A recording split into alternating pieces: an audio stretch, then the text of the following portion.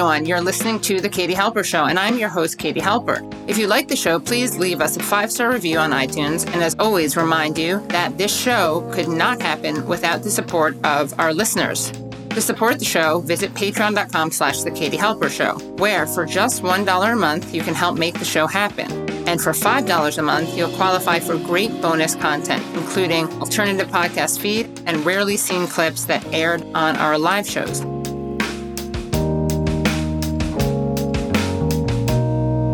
Hello and welcome to the Katie Halper Show. So excited to be with you. We have a great show for you lined up. We have 3 guests, not 1, not 2, but 3 guests. We're going to be talking with Norman Finkelstein. He's going to be joining us later on in the show, the political scientist and author Norman Finkelstein. We're also talking with Bethlehem-based journalist Yumna Patel, who's the political director for Palestine for Mondo Weiss.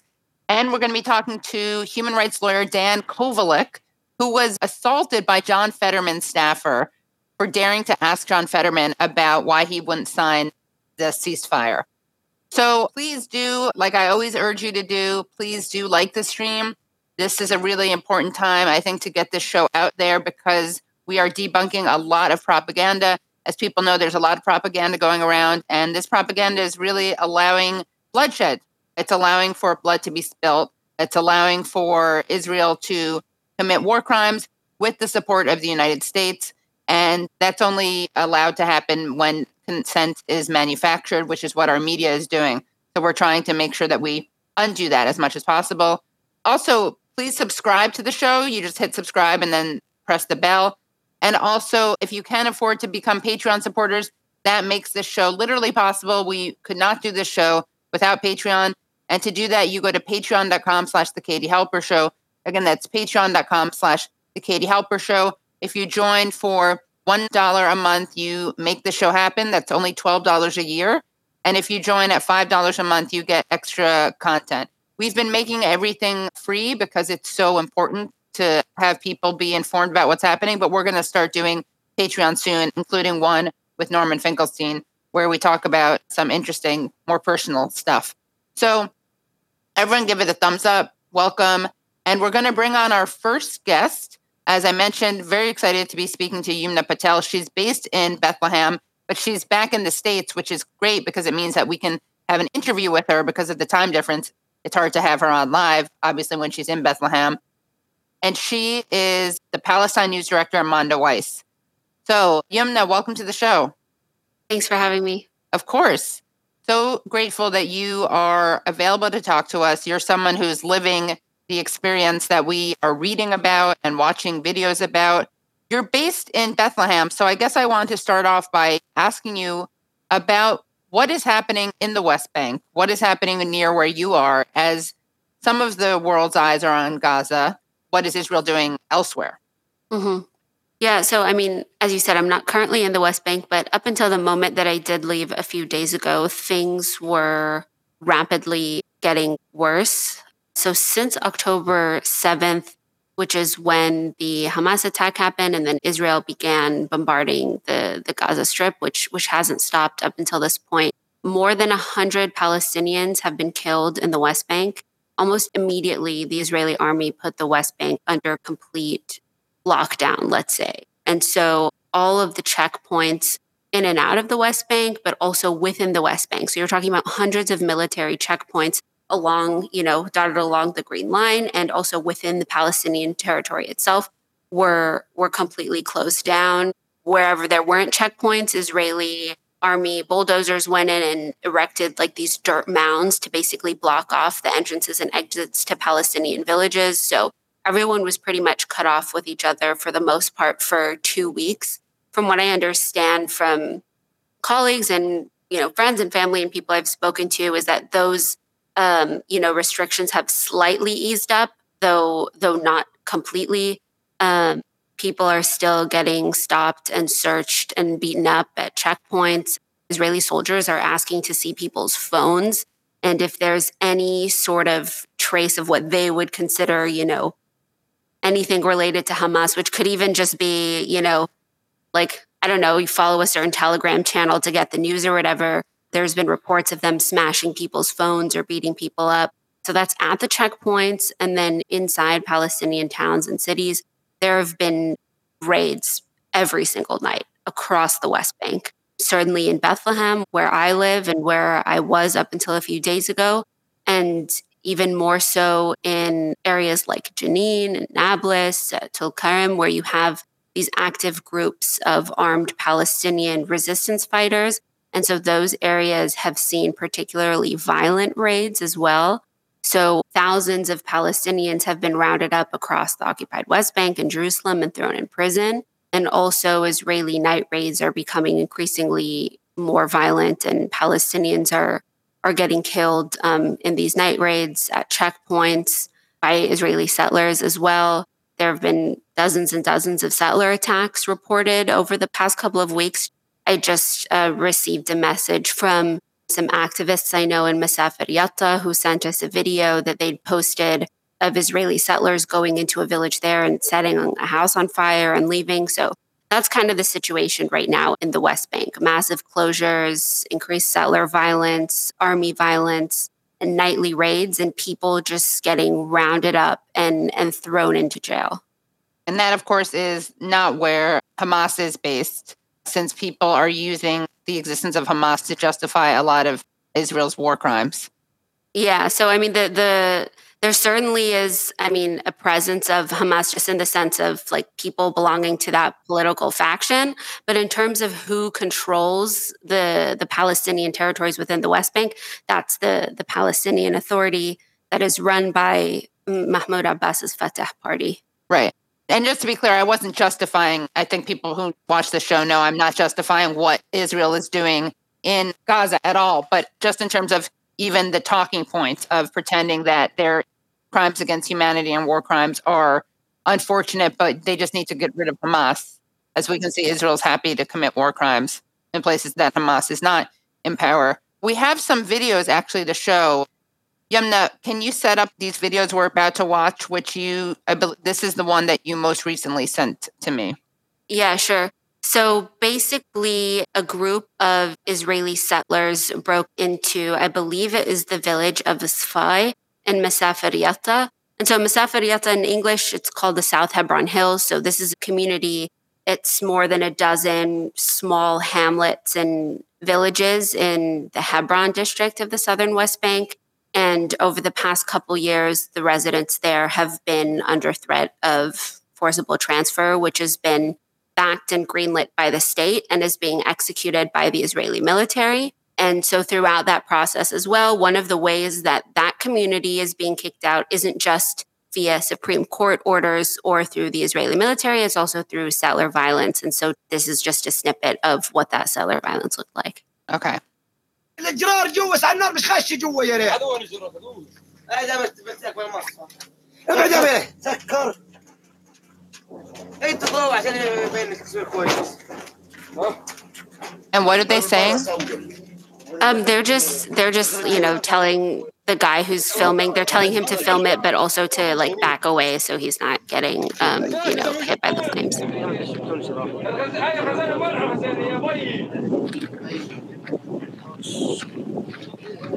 Yeah, so basically what happened here, from what we understand, is this group of settlers just basically went into the village, set this place on fire, and left. This was the same day or a day after settlers had raided another village in Masafer Yatta and were vandalizing people's homes.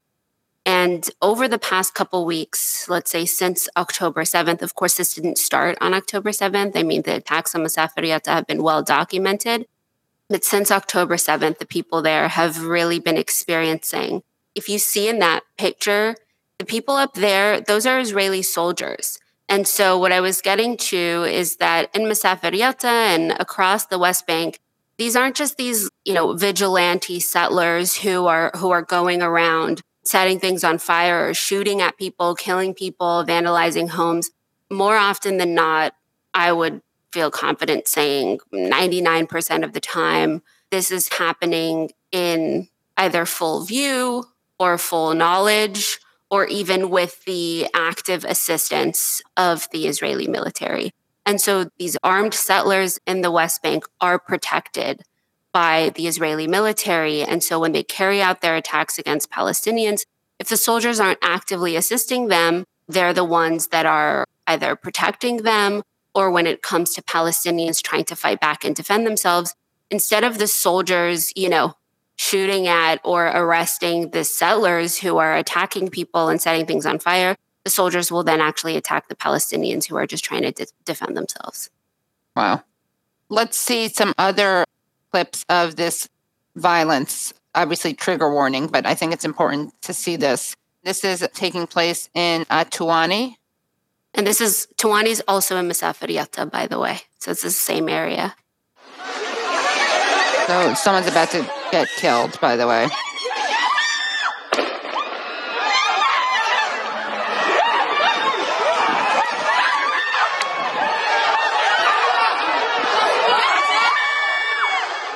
And there you see the soldiers are right there, not doing anything. Yep. Yeah, so you basically, exactly. So you have this, I can explain to people a little bit because I've been to Tuwani a number of times. We've filmed a whole investigative report there where we talk about sort of the struggle that the residents there are going through. And a huge element of that is the settler violence. So if you saw, you kind of have like down in the valley is where the Palestinians are and up over that sort of hill. So basically you have this settlement that was built on the village's land. And so oftentimes you have settlers just come down from that settlement whenever they want and just raid the village, attack people, attack their homes, and as we saw, like shoot at them as well. And so a lot of settlers in the West Bank are armed, as you saw, and they use those arms against Palestinians who the vast majority are unarmed. And so as you saw in that video, the soldiers were there witnessing what was happening, seeing this armed settler harass and eventually shoot at the Palestinian villagers and do nothing. Did nothing to stop the settler, did nothing to intervene, did nothing to even try and provide assistance to the Palestinian who was just shot under his watch. And so these are Palestinian villages where you have settlers and the army coming in, invading, and just absolutely terrorizing the villagers there. And they have no recourse. They have no legal recourse. They can go to the police. The police aren't going to do anything. They're the Israeli police, The Palestinian police have no jurisdiction there. There's no one to help them other than themselves. When they try to defend themselves, they're, shot at, killed.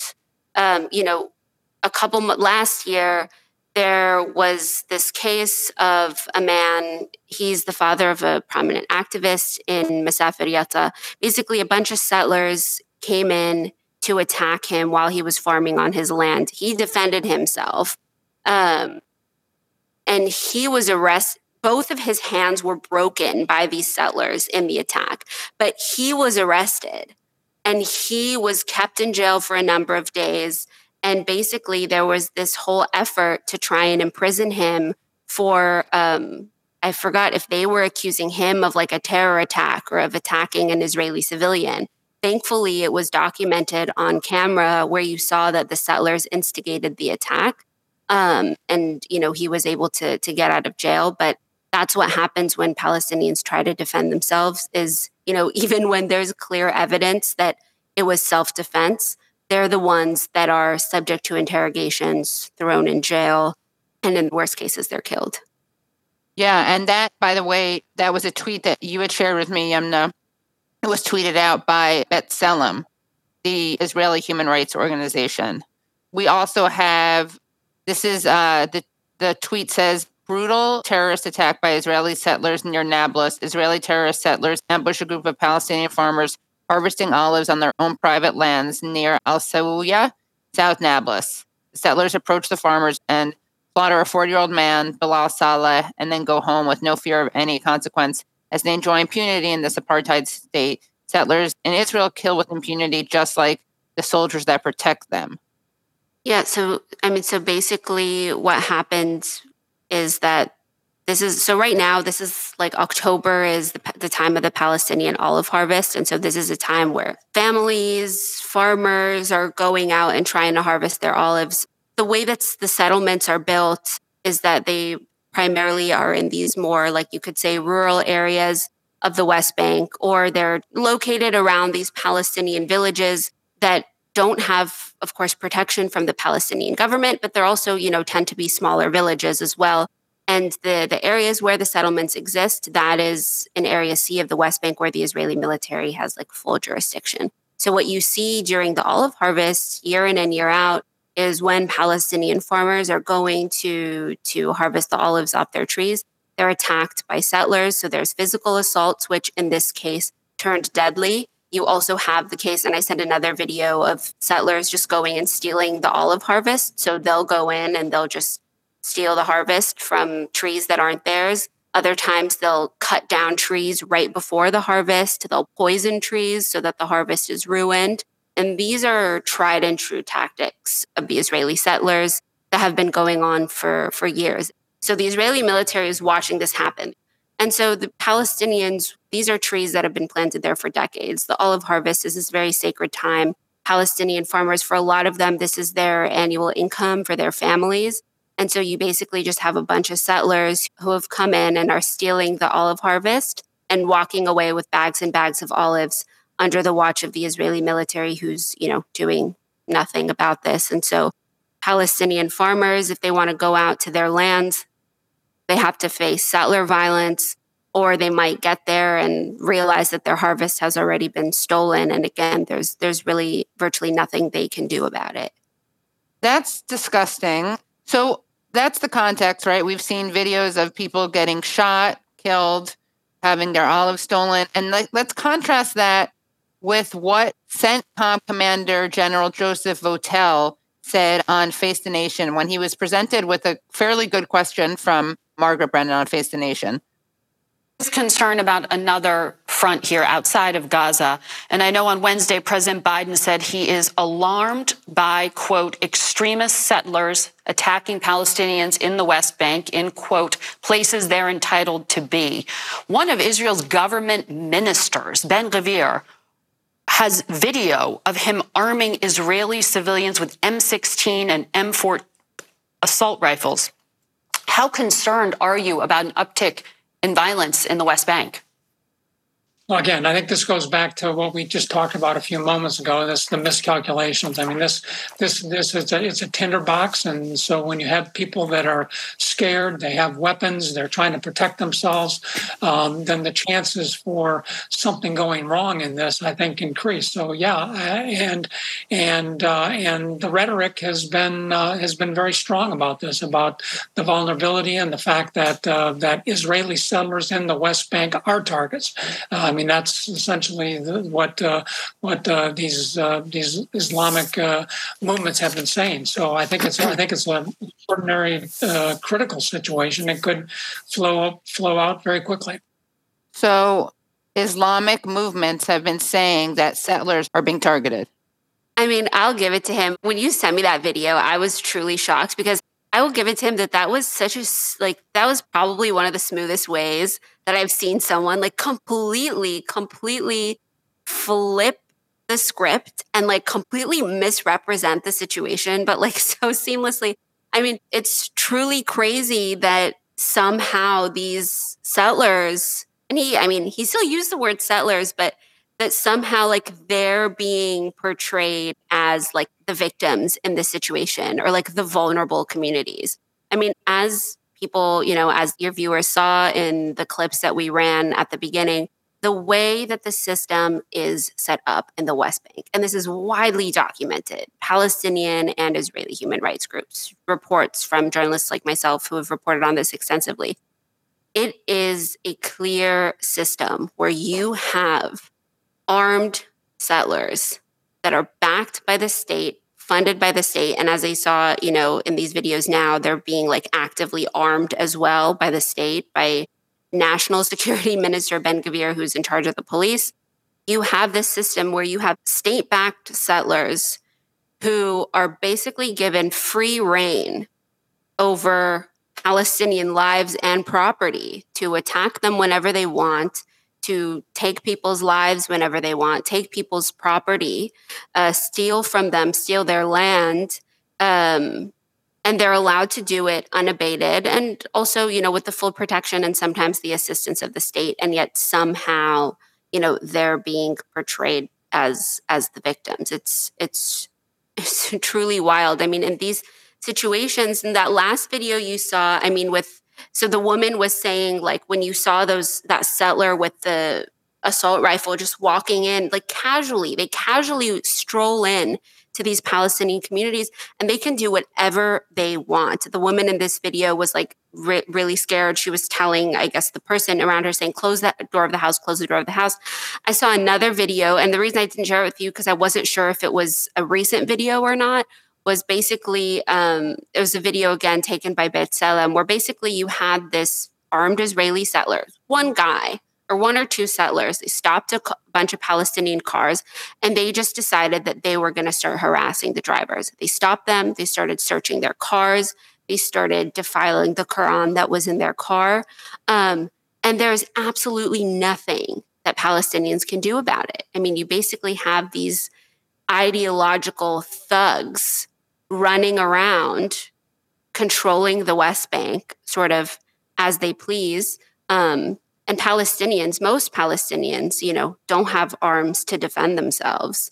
The only thing they have to defend themselves is like their physical bodies or rocks, for example. And when they do use those means, they're also killed or arrested or whatever. Even if, they don't defend themselves and then they decide later to try to pursue legal action, file a police report, the vast majority, I can pull it up quickly because the number is escaping me right now.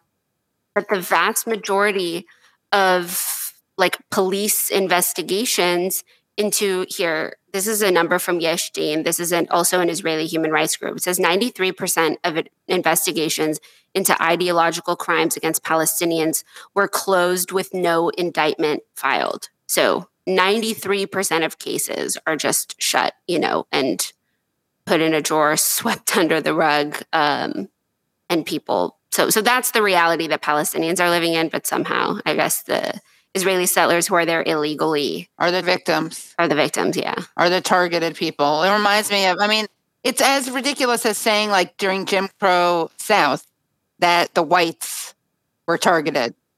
Yeah, in South Africa, it's like the poor whites are, like, targeted by these, like, violent, the violent locals. Yeah, exactly. It's insane. I couldn't believe he did that. Yeah. Let's look. There's also a Ben Gvir clip that you had. Well, it's kind of, I shared that, but it's kind of the one that was shown in that report of, it's basically like a video of Ben Gvir has basically been going around town to town, settlement to settlement, and actively arming Israeli civilians, like within Israel proper, and also Israeli settlers in the occupied territory. So I'm not sure like exactly where the location of this video was taken, but this is basically what he's been doing, is like, here's some guns, There he is in the white shirt. To give people some context, earlier this year, Ben Gvir, in the midst of all of the anti-Netanyahu, anti-government protests that were happening in Israel, he basically put forward plans to like establish an Israel's National Guard, which would be under his purview as national security minister. And all these rights groups were sounding the alarm about that back then, because basically they were saying like Ben Gvir he basically wants to establish his own private militia, where basically he's deputizing Jewish settlers in the West Bank and also Israeli civilians to give them arms and send them to go patrol, mixed cities. So where you have a lot of Palestinians, or who they'll call Israeli Arabs, and also, arming more settlers to go around and essentially giving them police powers in the West Bank. And so what a lot of folks have been saying, and so at that time, that didn't fully go through. They were supposed to like have some committees to talk about it, whatever. But basically what people are saying now is that under the cover of this war, Ben Gvir is basically doing what he wanted, which is going around and arming Israelis to and basically giving them these sort of pseudo-police deputy powers to enact violence against Arabs and Palestinians like as they see fit. Awful. We also have some video of destruction, of erasure of infrastructure and destruction of homes and stores. It said Israel raided Jenin, killed 4 Palestinians, leveled infrastructure, and destroyed homes and stores. This is how they destroyed the entrance of Jenin refugee camp.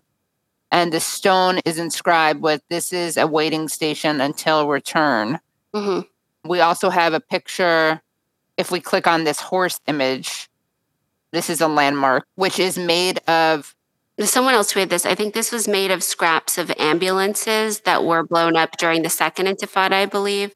And this was sort of a structure in Jenin, like a symbol of, resilience, etc. And so there's, I think the other picture in that tweet is like an Israeli army bulldozer, like hanging onto that and driving through the streets with it. Yeah, there it is. That's so disgusting. What these images show, right, is that when Israel's going in and raiding these refugee camps first, let's think about that, right? So the areas where they're raiding. Which is what Jenin is, right? Exactly. A lot of the areas where the Israeli army is raiding and bombing in Gaza, but also raiding in the West Bank. These are refugee camps. So these are the descendants of Palestinians who were displaced by Israel in 1948. And now 4 or 5 generations later, their families are still living in refugee camps because Israel has refused to let them return to their homes.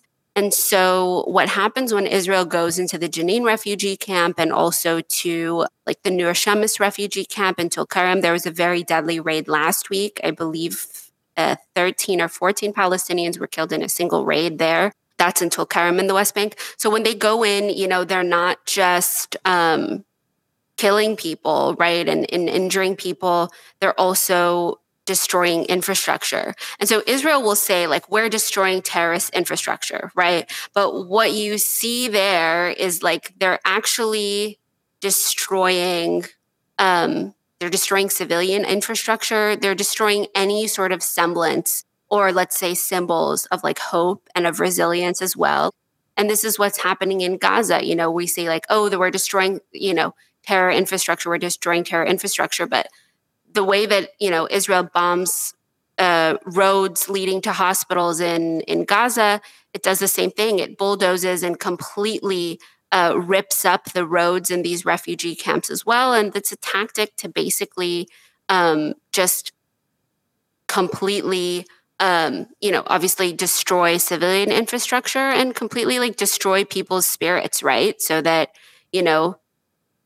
we're not just coming in and arresting people or killing, these fighters. We're also going to destroy your homes. We're going to destroy the place that you live. We're going to make it unlivable. And that also, sows the seeds of, or the attempt is to try and sow the seeds of discord, right, within the community. Is look, you harbor these, quote, terrorists, or you harbor these resistance groups, you harbor these fighters. So now the whole community has to pay for it. It's called collective punishment, and it's illegal under international law. Which somehow people are still defending, and people really seem to be absorbing this talking point, what is Israel supposed to do? As if there's nothing else that they can do except for bomb hospitals. Right. People are so brainwashed. I want to also ask you about what it is that Hamas is asking for and trying to achieve and trying to negotiate. I know there's a prisoner swap. We actually have video of 3 captives being held by Hamas right now. And let's take a look at that, and then I'm going to have you respond to it and also tell us about the state of Palestinian prisoners being held by Israel. ביבי נתניהו שלום. אנחנו נמצאים בשבי החמאס 23 ימים. אתמול הייתה מסיבת עיתונאים עם משפחות החטופים. אנחנו יודעים שהייתה אמורה להיות הפסקת אש, היית אמור לשחרר את כולנו, התחייבת לשחרר את כולנו, ובמקום זה אנחנו נושאים במחדל הפוליטי, ביטחוני, צבאי, מדיני שלך, בגלל הפשלה הזאת שעשית ב7 לאוקטובר, בגלל שלא היה צבא שם, אף אחד לא הגיע, אף אחד לא שמר עלינו, ואנחנו אזרחים תמימים, אזרחים שמשלמים מיסים למדינת ישראל, נמצאים בשבי, בתנאים לא תנאים. אתה הורג אותנו, אתה תהרוג, אתה רוצה להרוג את כולנו, אתה רוצה עם צה"ל להרוג את כולנו, לא מספיק טבחת בכולם, לא מספיק אזרחים ישראלים נהרגו, שחרר אותנו עכשיו, שחרר את האזרחים שלהם, שחרר את האסירים שלהם, שחרר אותנו, שחרר את כולנו, תן לנו לחזור למשפחות שלנו עכשיו! So that's obviously they're in captivity. So obviously it's not clear how much, they would be saying on their own, but I don't, it's not like they're making a radical political critique of Zionism. They're not like rejecting the state of Israel. They're just saying he failed, which a lot of Israelis think. They point out the army wasn't there in large part, right? That's because the army's been hanging out with the settlers. Right. And she's saying, get us released. Yeah, of course, we don't, you can't say how much of it was under duress or not, but I think her emotions are palpable, right? I mean, that's a very emotional plea. And that's a critique of Netanyahu. And that's not the first critique we've seen, right? When the two elderly women were released, time is flying, I don't even know, last week, or was it the week before? I think it was last week, when the two elderly Israeli women were released. One of them had a press conference, saying she went through hell, etc. But she also blamed Netanyahu and the Israeli government for their security failures, right? And ignoring warnings. Exactly. And forgetting people in the situation that they were in.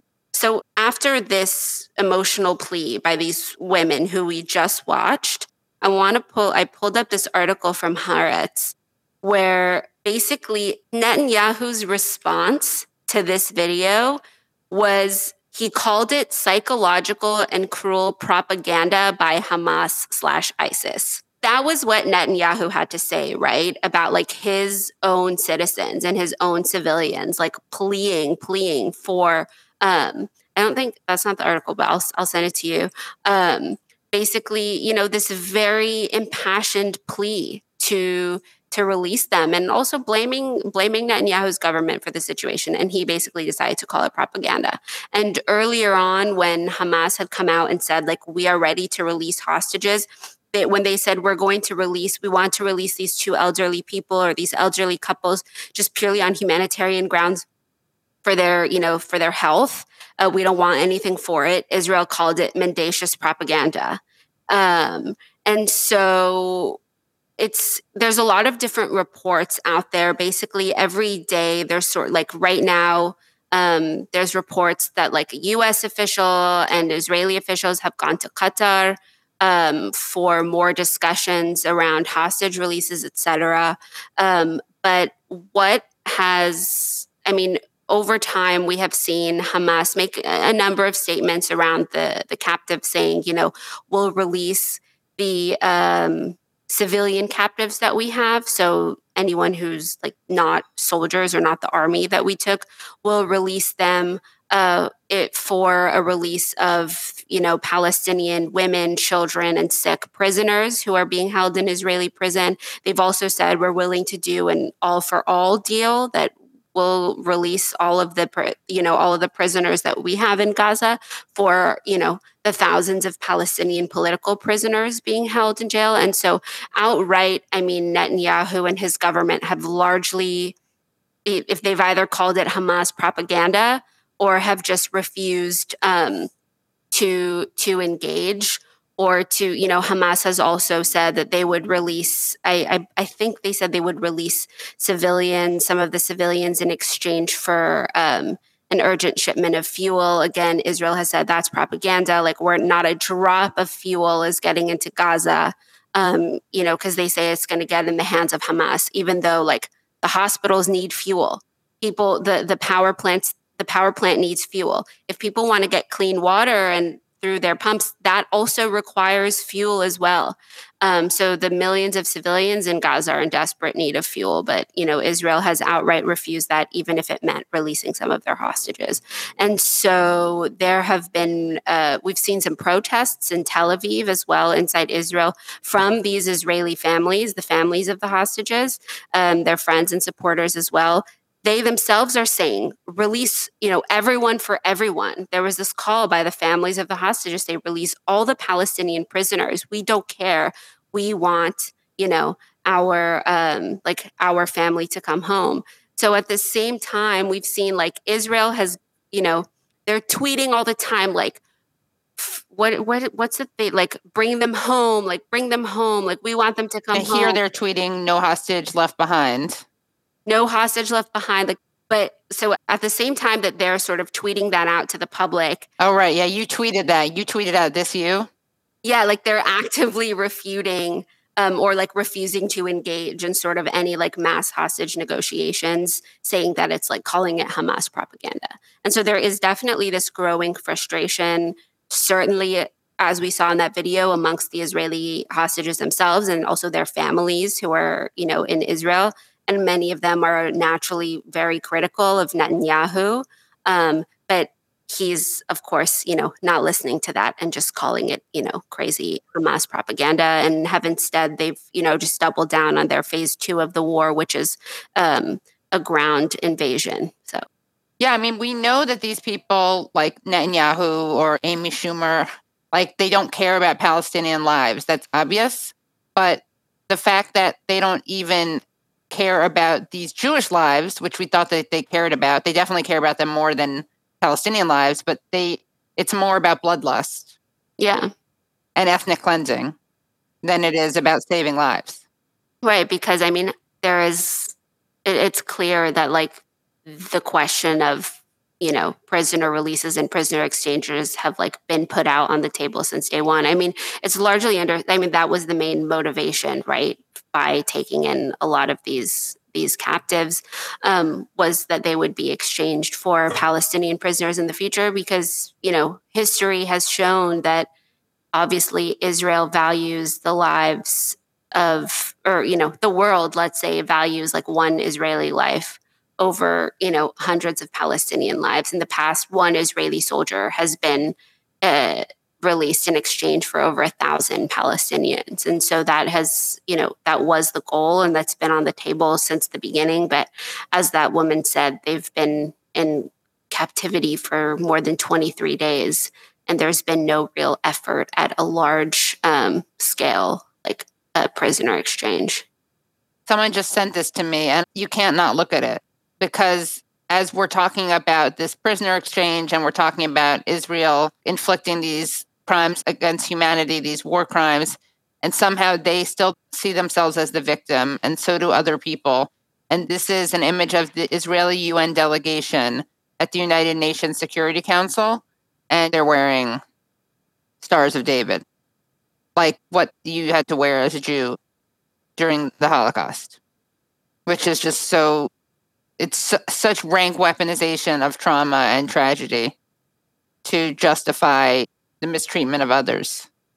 And my family's Jewish. I had relatives who were killed in the Holocaust, and this is not what you're supposed to be doing with their legacy. Just disgusting.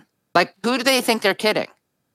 Yeah, and during that stunt, Gilad Erdan, who is the Israel's whatever ambassador to the UN, he's in that photo. He is basically saying that he said those who called for an immediate ceasefire are ultimately asking to tie Israel's hands and keep Hamas's rule in Gaza. And that's been now that's the major sort of talking point that's been adopted, not just by Israeli officials, but also by US officials. I think we saw Hillary Clinton say this, was it yesterday, right? And now actively, not criminalizing, but actively demonizing. So now if you're calling for a ceasefire, that's even a horrible thing, right? So now even calling for a ceasefire after more than 8,000 Palestinians, including more than 3,000 children, DCI, Defense for Children International, released a report today saying that basically one child in Gaza is killed every 10 minutes.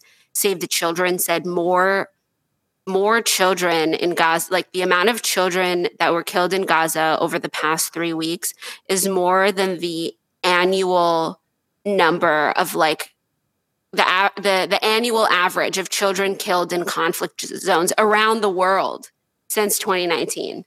And but now anyone who's calling for a ceasefire is a terrorist supporter, Hamas apologist, whatever. It's disgusting. What can you tell us about Israel's prisoners, the Palestinian prisoners that Israel's holding? Yeah. So as I mentioned earlier, since this whole thing started, Israel has been conducting nightly raids in the West Bank, rounding people up. And so I believe the number is around 1,500, if I'm not mistaken, somewhere between 1,200 and 1,500 Palestinians from the West Bank and East Jerusalem have been rounded up and thrown in jail. In addition to that, you have 4,000 Palestinians from Gaza. So they were working as day laborers in Israel. So basically they got stuck when this whole thing happened and, no one was allowed to go back to Gaza. Israel rounded all of them up, threw them at checkpoints in the West Bank. So people and Palestinians of the West Bank sort of took them in Ramallah and Bethlehem and different cities. They were sleeping in different community centers. Then Israel went back and started rounding up these Gaza laborers as well and throwing them in jail. So over the past couple weeks, I think the Palestinian prisoners' rights group said that Israel doubled the Palestinian prisoner population in 2 weeks. So before this all started, before October 7th, I believe the number of Palestinian prisoners was around 5,200. Of those 5,200, you had over 100 children, a couple dozen women, and then you also had over 1,000 Palestinian prisoners who were administrative detainees. So administrative detention is this policy used by Israel almost exclusively against Palestinians to basically imprison them without charge or trial. So let's talk about the idea of hostages, right? Just like you're getting kidnapped from your home, taken to a foreign place, whatever, and held there against your will. Israel had about 1,000 of those, including children, before this all started. So administrative detainees, they're taken from their homes are raided in the middle of the night. They're taken from their homes. They're blindfolded, handcuffed. They're beaten up along the way. They're interrogated without the presence of a lawyer. That also goes for Palestinian children who are arrested. They're interrogated without the presence of parents or lawyers for days on end. And then with administrative detainees, basically, these are people that, if Israel wants to imprison you, but it doesn't have any solid evidence against you, you have not committed a crime, and it can't prove that you committed a crime, but they treat you as a threat, they see you as a threat, they can throw you in administrative detention. So you're not officially charged. You're never given a trial, and you are put in jail for indefinitely for renewable periods of 3 to 6 months. So maybe you get handed down an administrative detention order of 3 months. Once 3 months is up, they can renew it again, and they can keep renewing it. And people spend years in administrative detention without ever having committed a crime or ever even being charged with anything. And so there were around 1,000, 1,200 Palestinians in administrative detention before this started. Now you have upwards of 5,000 Palestinians, so that's including the Gaza laborers, as well as Palestinians from the West Bank and East Jerusalem who have just been rounded up. So anyone affiliated with Hamas, anyone from Gaza, anyone remotely perceived to be a threat is being thrown in jail. And the vast, vast, vast majority of these people they've not been charged. So they're just sitting in jail without any charges against them. And so far, 2 Palestinian prisoners who had recently been arrested, including a senior Hamas official in the West Bank, they've died in prison in Israeli custody, and their families don't know what happened to them. No one knows what happened to them. Were they tortured to death? Were they beaten to death? No one is clear on what happened. And so that is what is happening right now. And even in cases, we've heard a lot of stories over the past couple weeks where Israeli forces will come to your home to arrest you. And if they don't find you, they will take someone. So if they don't find a man, they'll take his wife, they'll take his kid, they'll take his dad. they'll just take members of their family and then threaten them and say like, well, if your husband doesn't show up, then like you're going to stay in jail. Or if, your son doesn't turn himself in, then, so I don't know what you would call that, but that is basically what's been happening in the West Bank for the past couple of weeks. And of course, this is something that's been happening for decades and decades. And I just want to add also, like when we talk about Palestinian prisoners. So the other argument is like when we talk about hostage exchanges or prisoner exchanges, the argument is like, why would we exchange innocent Israelis for like for convicted terrorists, right?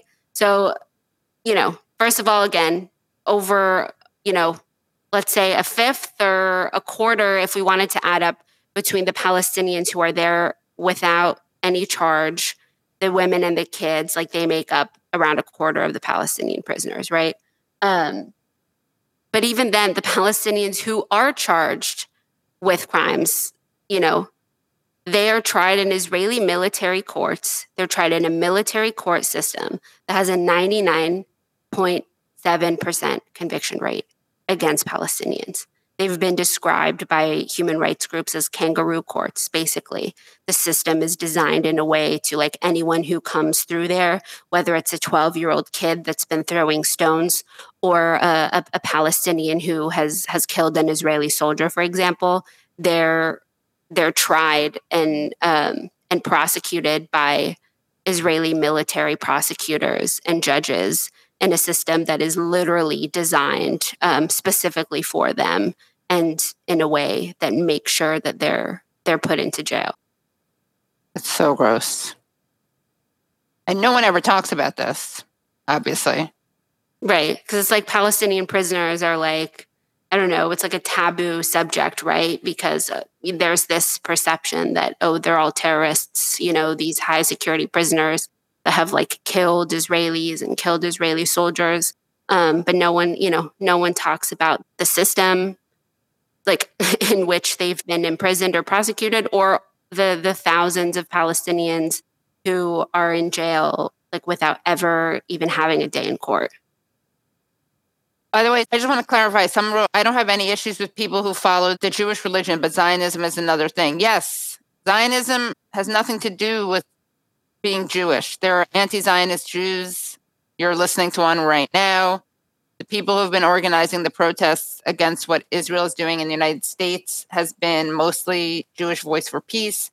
But that's what is so disgusting about Israel, is that they pretend to speak for all Jews and also pretend to protect Jewish safety. And they use the never again. They don't care about never again. They only care about never again to Jews. They're certainly happy to engage in ethnic cleansing of other people. So it's really quite disgusting. Yumna, what else do you want to make sure people know about? You had a great article about the witch hunt that is taking place right now in Israel. Can you talk about that? Yeah, so I wrote this piece, I think, again, I've lost track of time, but I think maybe it was last week or the week before that we published it in Mondoweiss. Basically, so in addition to everything that we've talked about that's happening in the West Bank, there's also this witch hunt that is happening inside Israel and in occupied Jerusalem. So for people that don't know, there are around close to 2 million citizens of Israel who are Palestinian. And then you also have around 400,000 Palestinians living in occupied Jerusalem because of the way that Israel's apartheid system works. They don't have Israeli citizenship. They're considered permanent residents, and that residency can be revoked by the Israeli state at any time. But basically, you're talking about, 2.5 million Palestinians between citizens of Israel and people who live in Jerusalem.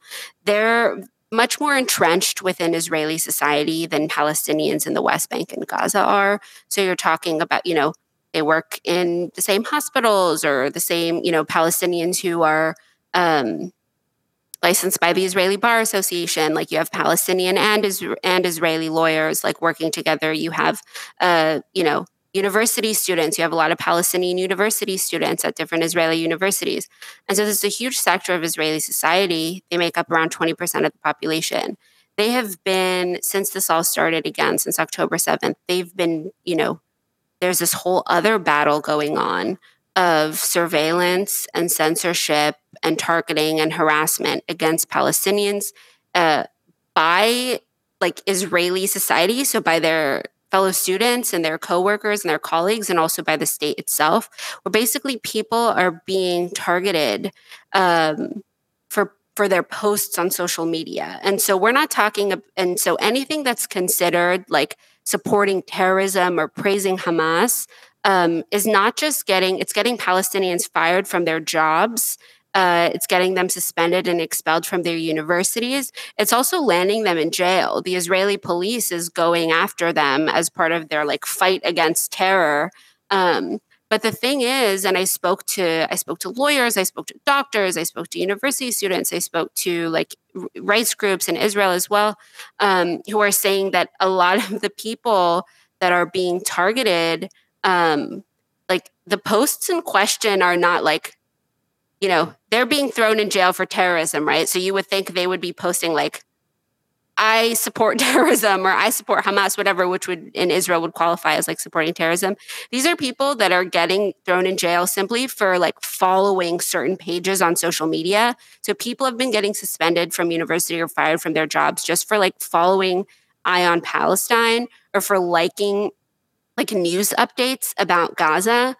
People have been suspended for even like posting quotes from the Quran. Like that singer, right? Yeah, exactly. So there was a famous Palestinian singer who like, she posted a link to like a charity who was raising money for humanitarian relief in Gaza.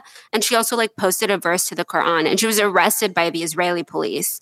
At the same time, so this just shows the double standard, right? So at the same time that she was arrested for like supporting terrorism, she was actually facing like a targeted harassment campaign online. She was doxxed basically by these right-wing Israeli groups, and they published her information, her husband's information, their home address, where they worked.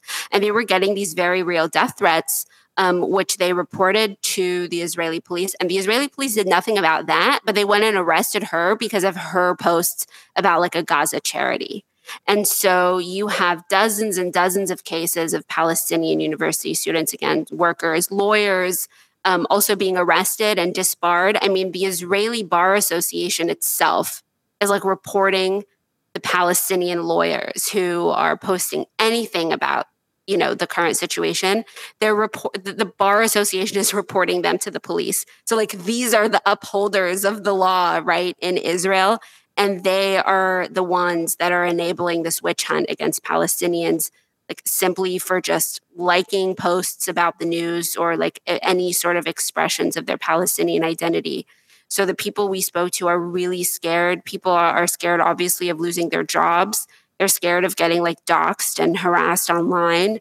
And they're also scared of going to jail because the Israeli police are parading these arrests. You know, at the time when I reported that story, which was at least a week ago, I mean, the Israeli police had said they had arrested around 63 people, but that number surely has gone up.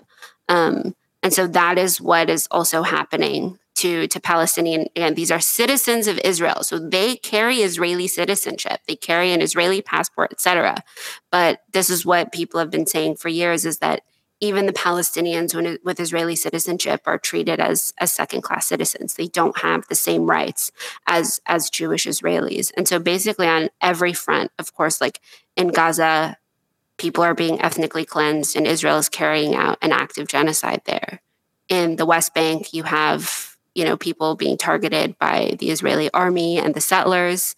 And in Jerusalem and, you know, in Palestinian communities of Israel, you have those people being targeted by the police and their their co-workers. It's very much, one person described it to me as like, it feels like the thought police, you know, where basically like you're scared to even have conversations in public because if someone overhears you, they can like call the police on you and you can get arrested simply for like expressing sympathy for Gaza. And so like on every single front, Palestinians like in Palestine are being attacked.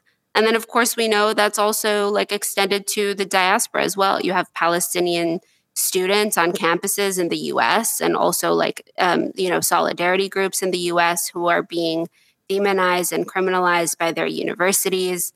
and that are being doxxed by like right-wing groups in the US as well. And so there's like a concerted effort across the board, not just to like enact violence against Palestinians, but also to shut up and shut down anyone who's talking about this.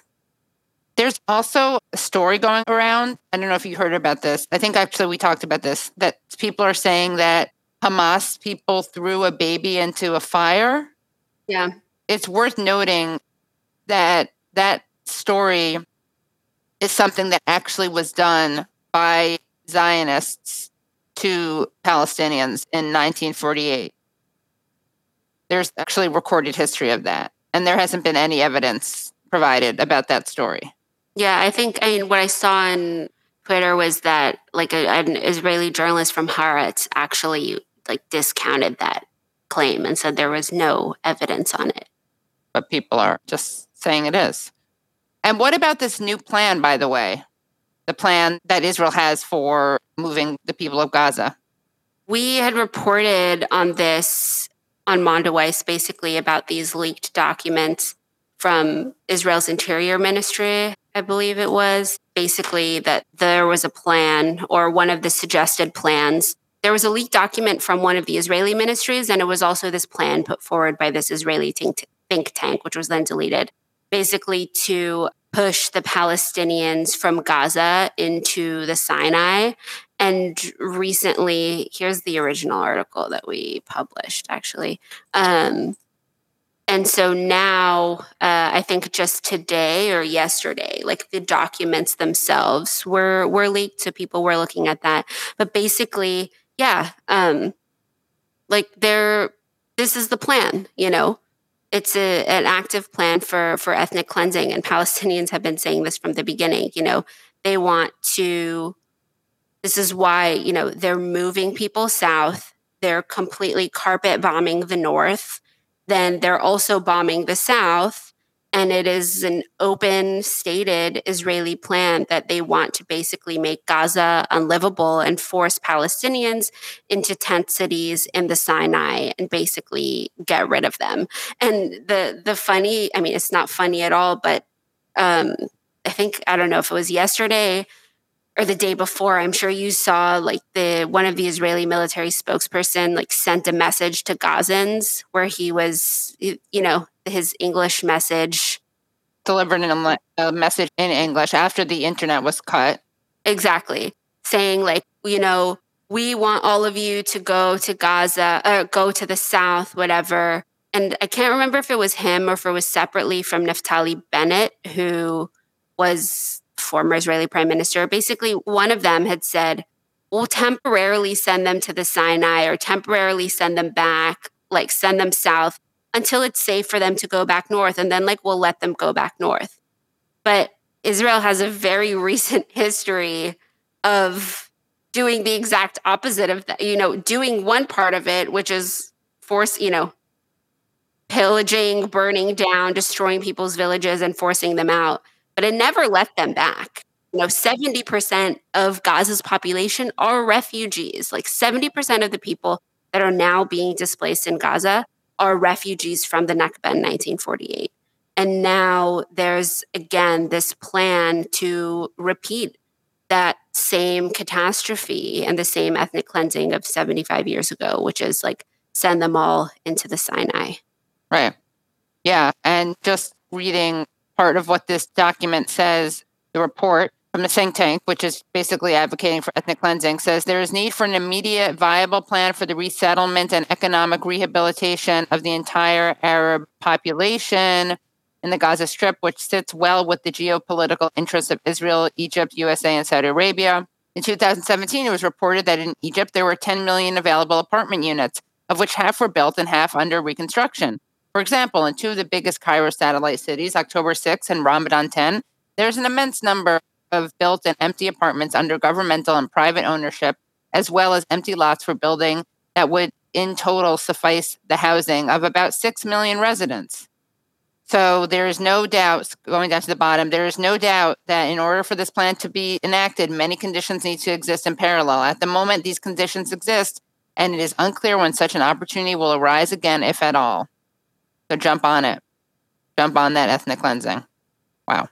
Yeah, I'm gonna send you like a thread where they like break down the Ministry of Intelligence's like that document.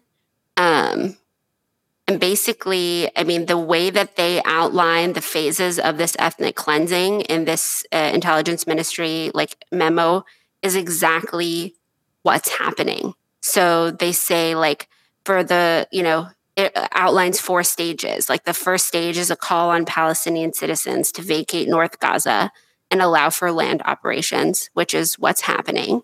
2, like what's happening right now. 2 is sequential land operations from North to South Gaza, which, Israel is saying they'll do that.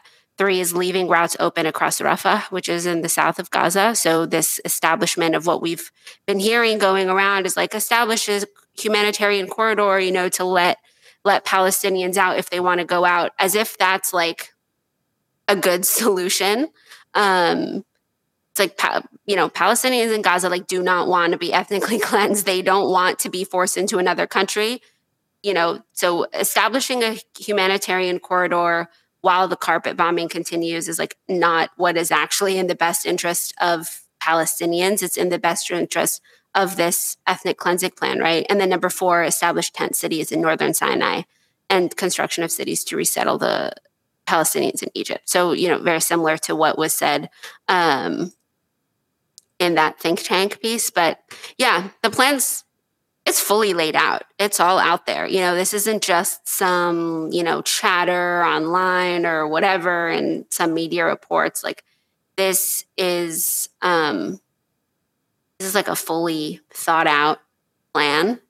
And we see the first stages of it already, like verbatim or, play by play is what's happening right now in Gaza. Wow. Well, let's see. There's one question for you.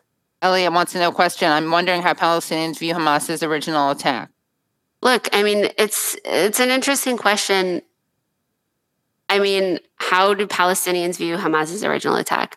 I mean, to be completely honest, and I don't want to speak for Palestinians or for all Palestinians because there's definitely, a wide breadth of opinions, but largely the way that Palestinians viewed what happened on October 7th, it was something that people like really never thought possible. People really thought in Gaza and outside of Gaza that the status quo of, Gaza caged in this prison for 16, 17 years, Bantustans in the West Bank, increased settler and army control, et cetera, that status quo was going to be impossible to break out of. A lot of the Palestinians from those who I had spoken to as well, in the West Bank and even in Gaza themselves had started to view Hamas in the same way that Palestinians in the West Bank view the Palestinian Authority as sort of this just like political body, who's willing to take like certain, humanitarian or political concessions in exchange for maintaining power, so giving people work permits, relaxing the siege in some areas, et cetera. And people had largely thought that, Hamas and other groups in Gaza had largely forfeited any sort of armed struggle. And so when people saw happen on October 7th, I think it shattered those ideas that the status quo, that like that was it, and that was the permanent reality that the Palestinians, particularly in Gaza, were going to be forced to live with for decades on end. And I'm not talking about, and we published an article by a Palestinian author pretty early on when all of this happened. And I think she put it best. And she said, and I'll try and pull it up, but she said, like, Palestinians, we're not celebrating death and we're not celebrating like the killing of people, but we're celebrating, hope and this idea that like our subjugation and colonization and being kept in a prison, that like we actually can break through that and that like a different future is possible. And so I think that kind of sums that up. Anything else you want to make sure people know about? Because you've been so generous with your time. Thanks so much. Really appreciate it. I appreciate it. I mean, I think we covered a lot. I guess, and I'm sure your viewers already, they know this and they have their wits about them. But there's just like a very clear, concerted effort, within the media and what we're seeing in the U.S. as well to like constantly like reshape and shift the narrative, so every few days we're seeing new claims from the Israeli military, et cetera, about like the heinous acts of Hamas.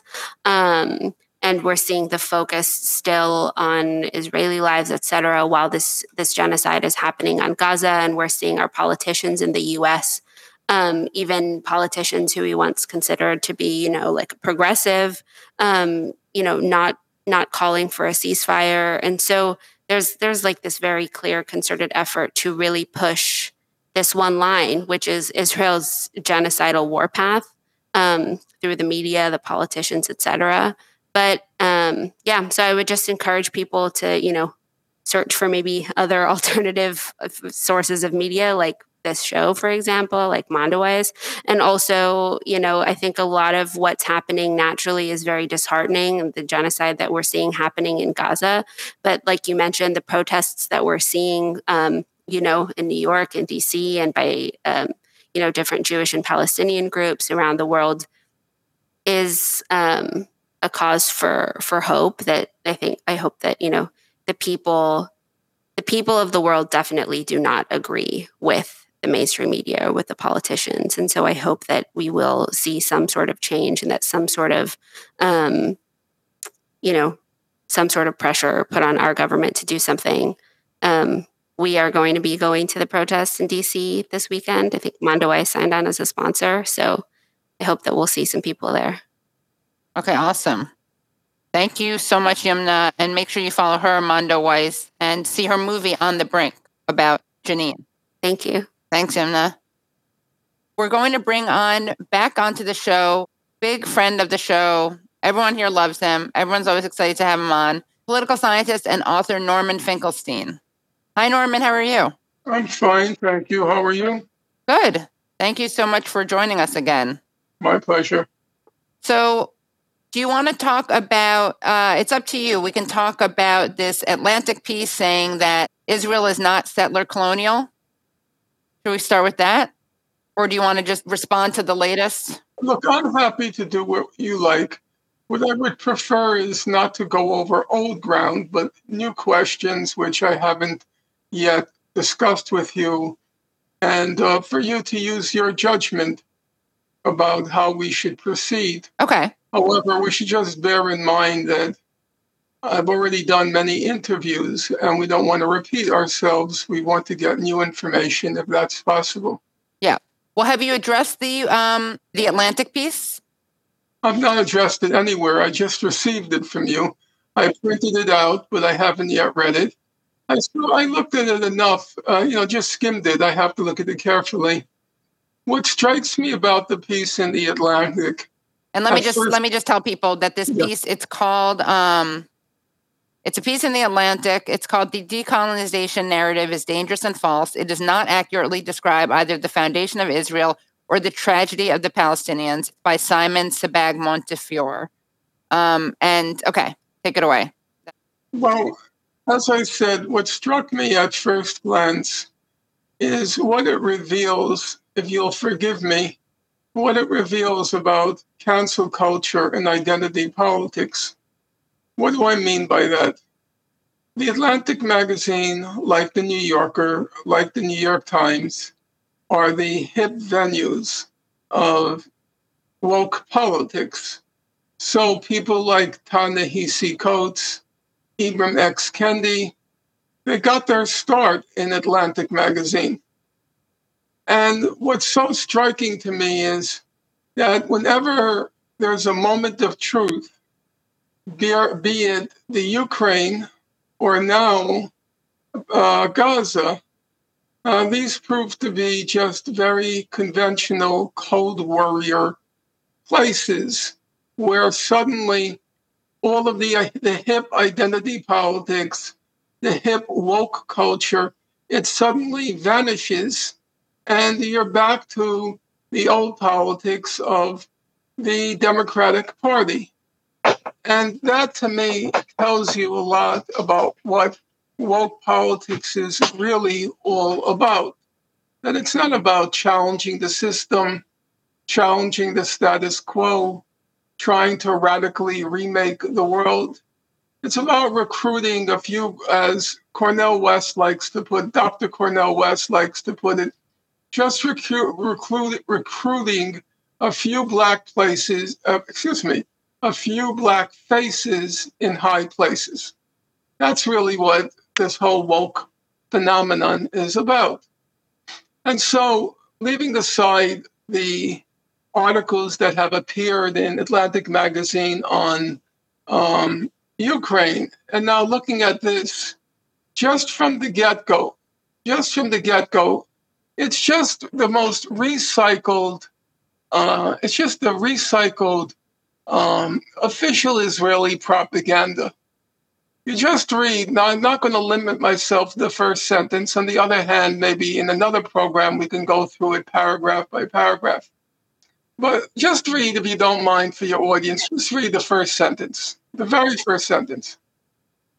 Peace in the Israel-Palestine conflict had already been difficult to achieve before Hamas's barbarous October 7th attack and Israel's military response.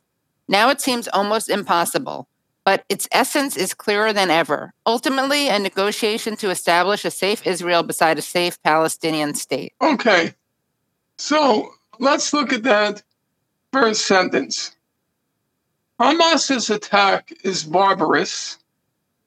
Israel's response is just a military response.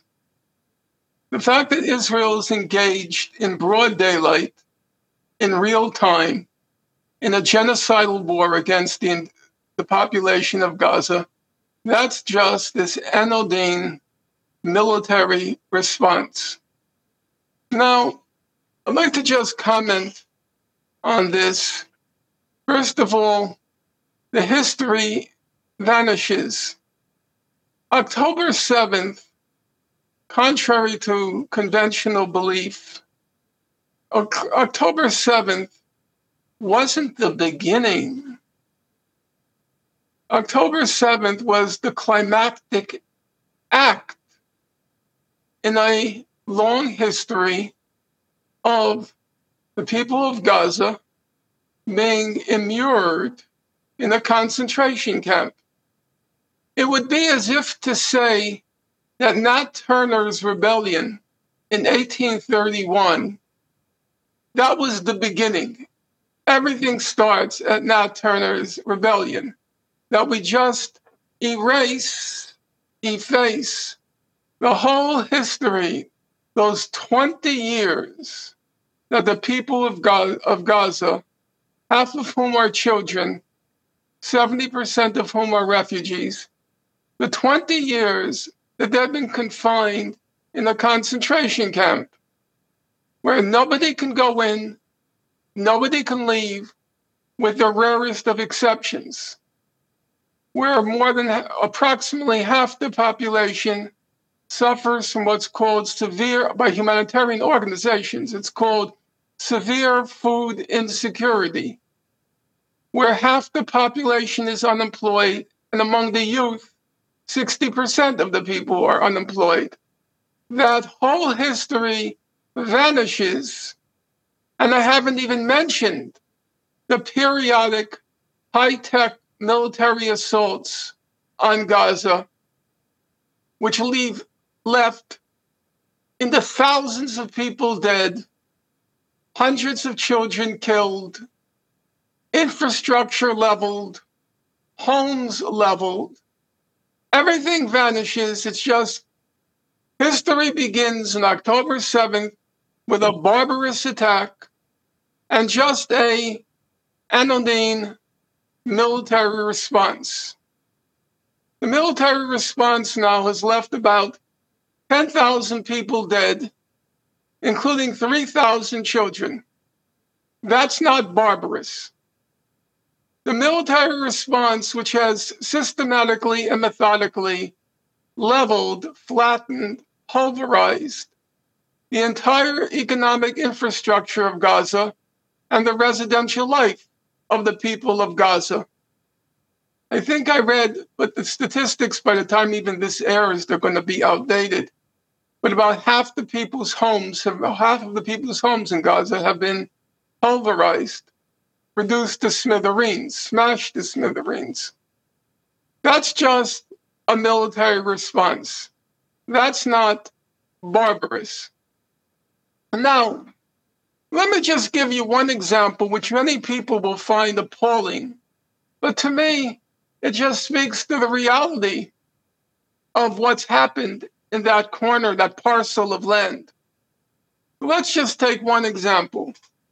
As you know, Israel periodically launches these high-tech massacres by remote control on Gaza. So if you take Operation Cast Lead, which lasted from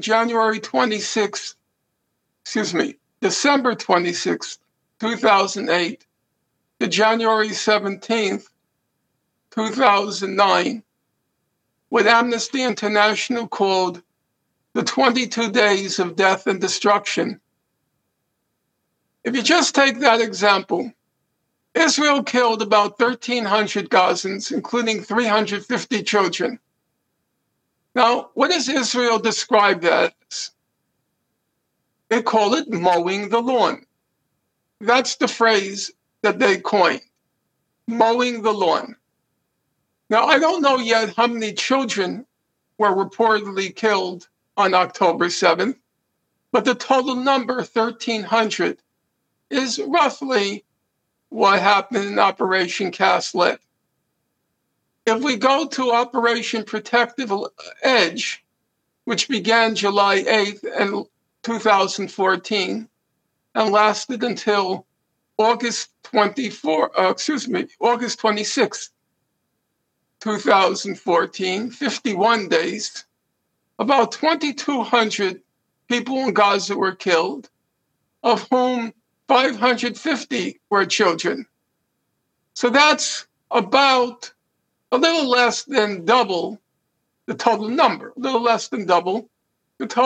of those killed on October 7th. That was another mowing the lawn. Yes, Israel mowed the lawn a second time. Okay? So, imagine the reaction if Hamas said on October 7th, we were just mowing the lawn. Could you imagine the reaction? Can you even conceive the reaction? If very matter-of-factly, they just said, we were mowing the lawn. What the Hamas did is a barbarous act. But what Israel routinely inflicts on Gaza is mowing the lawn. And everybody just smiles at that satanic phrase, mowing the lawn, of which 1 million of the 2,200,000 blades of grass on that lawn, about 1,100,000 are children. So I want to read to you. This actually started because I had emailed you in frustration about your advice about how to respond to a certain argument. But it's related exactly to what you're talking about. Because I hear what you're saying, and it's so clear to me that what Israel's doing is unnecessary. I mean, that's an understatement, and it's a war crime. But I keep hearing people say something like the following. This is an email I got.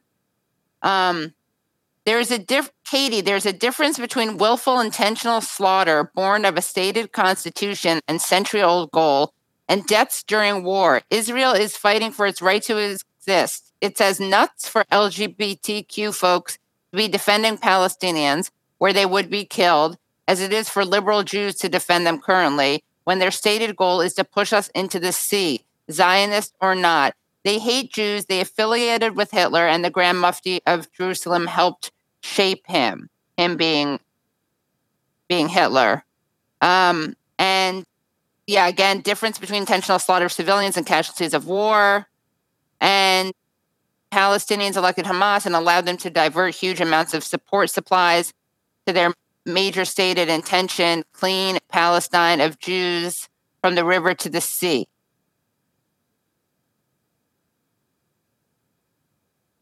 Okay. 1 second. We'll just get a book. Hold it. Okay. And I keep bringing this up, everyone watching, and I'm bringing this up to Norman because I keep confronting this from people who are otherwise rational people. Okay. Let's begin.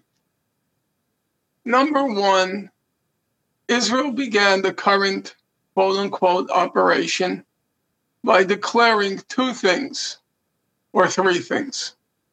Fact number one, the president of Israel, Mr. Herzog, he announced that there was no distinction between Hamas and the population of Gaza. He said that they elected Hamas and then they have to bear responsibility. So, the fundamental principle of what's called international humanitarian law, IHL, it's sometimes abbreviated, or you can just call it the laws of war. The fundamental principle of the laws of war is called the principle of distinction. Every one of your listeners knows that principle. It's illegal under international law to target civilians or civilian sites, and the only legitimate targets are combatants and military sites. The principle of distinction. On October 8th, the day after what occurred in Israel, President Herzog declared, "We don't believe that distinction exists." This rhetoric about civilians. Yes. Every person in Gaza is a legitimate target. That's what he did. Yeah, he said they could have risen up against them. Right. They didn't rise up against them. They voted for them. Therefore, they're a legitimate target. So, by the principle of the laws of war, they have simply erased the fundamental principle. There are other principles, the principle of discrimination, which I'll get to in a moment, but the principle of distinction, they have rejected it, repudiated it. So, you can't make the claim, as your correspondent made, that there's a distinction between Israel's, the casualties in Israel which result from war versus what Hamas did on October 7th. Israel itself has rejected that distinction. It is, I'll get into a moment, but it has declared every human being in Gaza, including those 1,100,000 children, legitimate targets.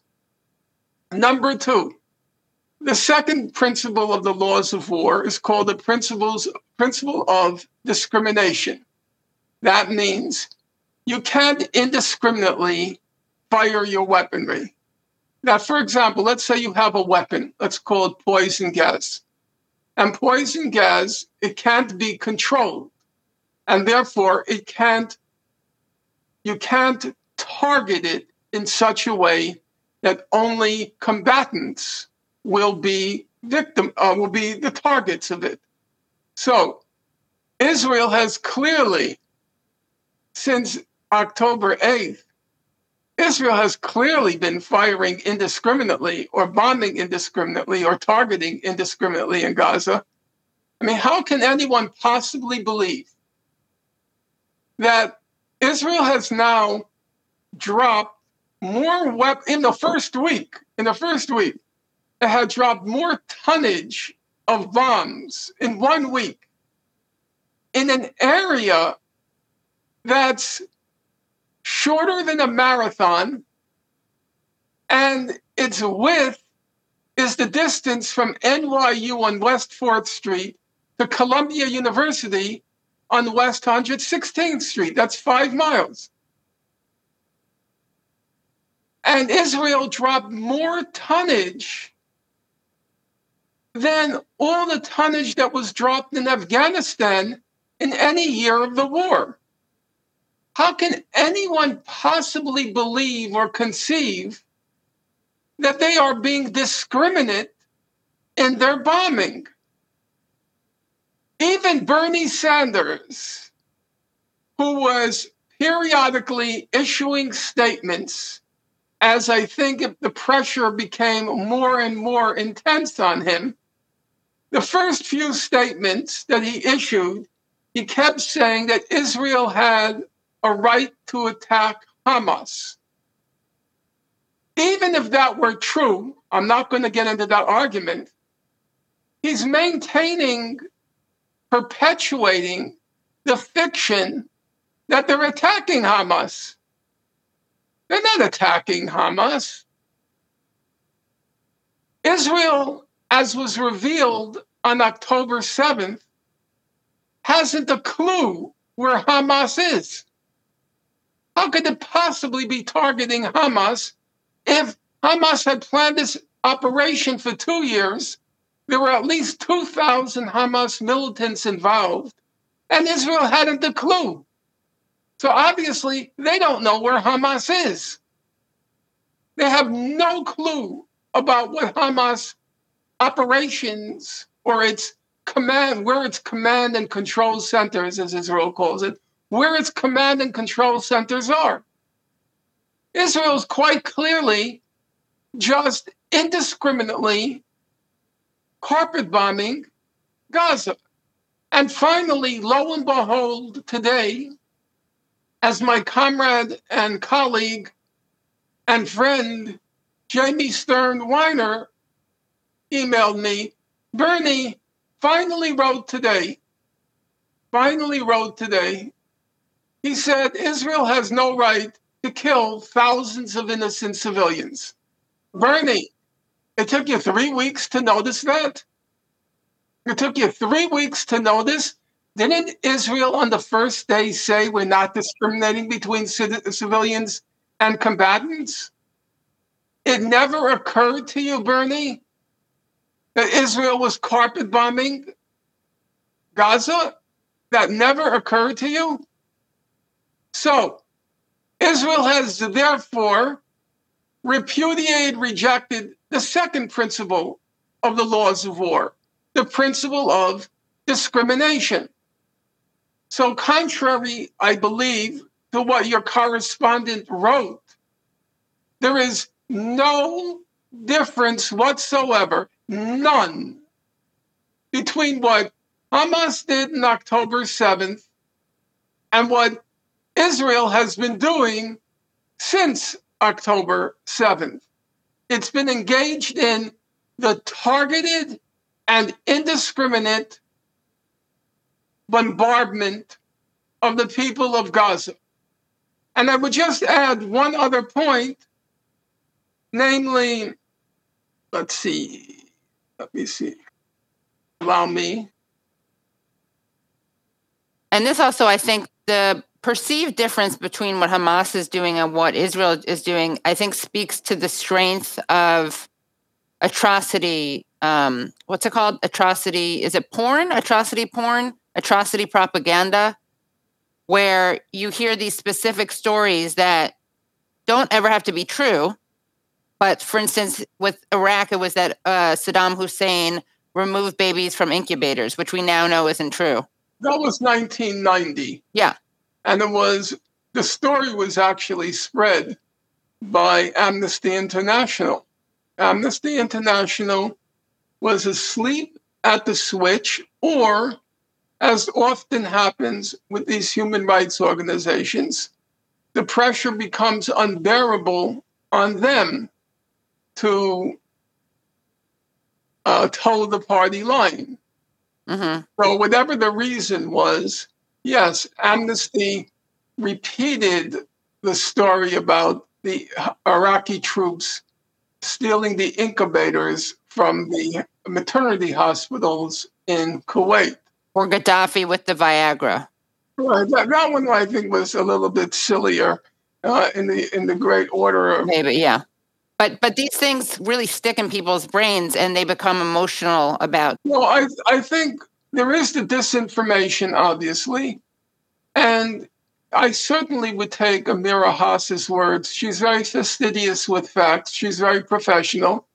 I've had my disagreements with her, but on the factual questions, she's, in my opinion, clearly reliable. Sometimes she draws inferences, which I think go beyond the facts, but it's clear she's drawing inferences when it comes to facts. And she said that she can verify that Hamas committed atrocities on October 7th. The magnitude of the atrocities, the degree to which the deaths resulted from Hamas crimes versus it was Israeli fire that caused the deaths of people who were taken hostage or people who were in the buildings where Hamas controlled. I don't think we know. I happen to be, and I could be proven wrong. Where I'm speculating, I have an obligation to say I'm speculating. Hamas is compared often nowadays, purposely, to ISIS and other of those kind of nihilistic organizations. I don't think personally that's accurate for the following reason. If you follow Hamas is quite close to the Hezbollah. They have real working relations. And the leader of Hezbollah, Saad Nasrallah, he has issued numerous condemnations of what he calls the Takfiris, Takhfiris, Takfiris. And Takfiris is the Arabic term for blasphemers. And he says the tactics of ISIS and kindred groups, those are Takfiri tactics, and they're deserving of death. So my inference, which I admit could be wrong, is to the extent that there is a solidarity at the political and ideological level between Hamas and the Hezbollah, I find it improbable that they carried out acts like beheadings of children and rapes. Now, again, I could be wrong, but I found those allegations from day one, I found them improbable. And we now know, of course, there's no evidence of the beheaded babies, despite the fact that Joe Biden, among others, said there was. Right. Well, Joe Biden said many things where his memory seems to have been faulty, including the fact that he never said he would cut Social Security. Right. But atrocities, I know I'm going to go with what Amira Haas says. Atrocities clearly, or almost certainly, did occur. And we also don't know which were committed by Hamas members versus random people. Yes, we don't know versus people who broke through the gates and exacted personal revenge. Those are all questions.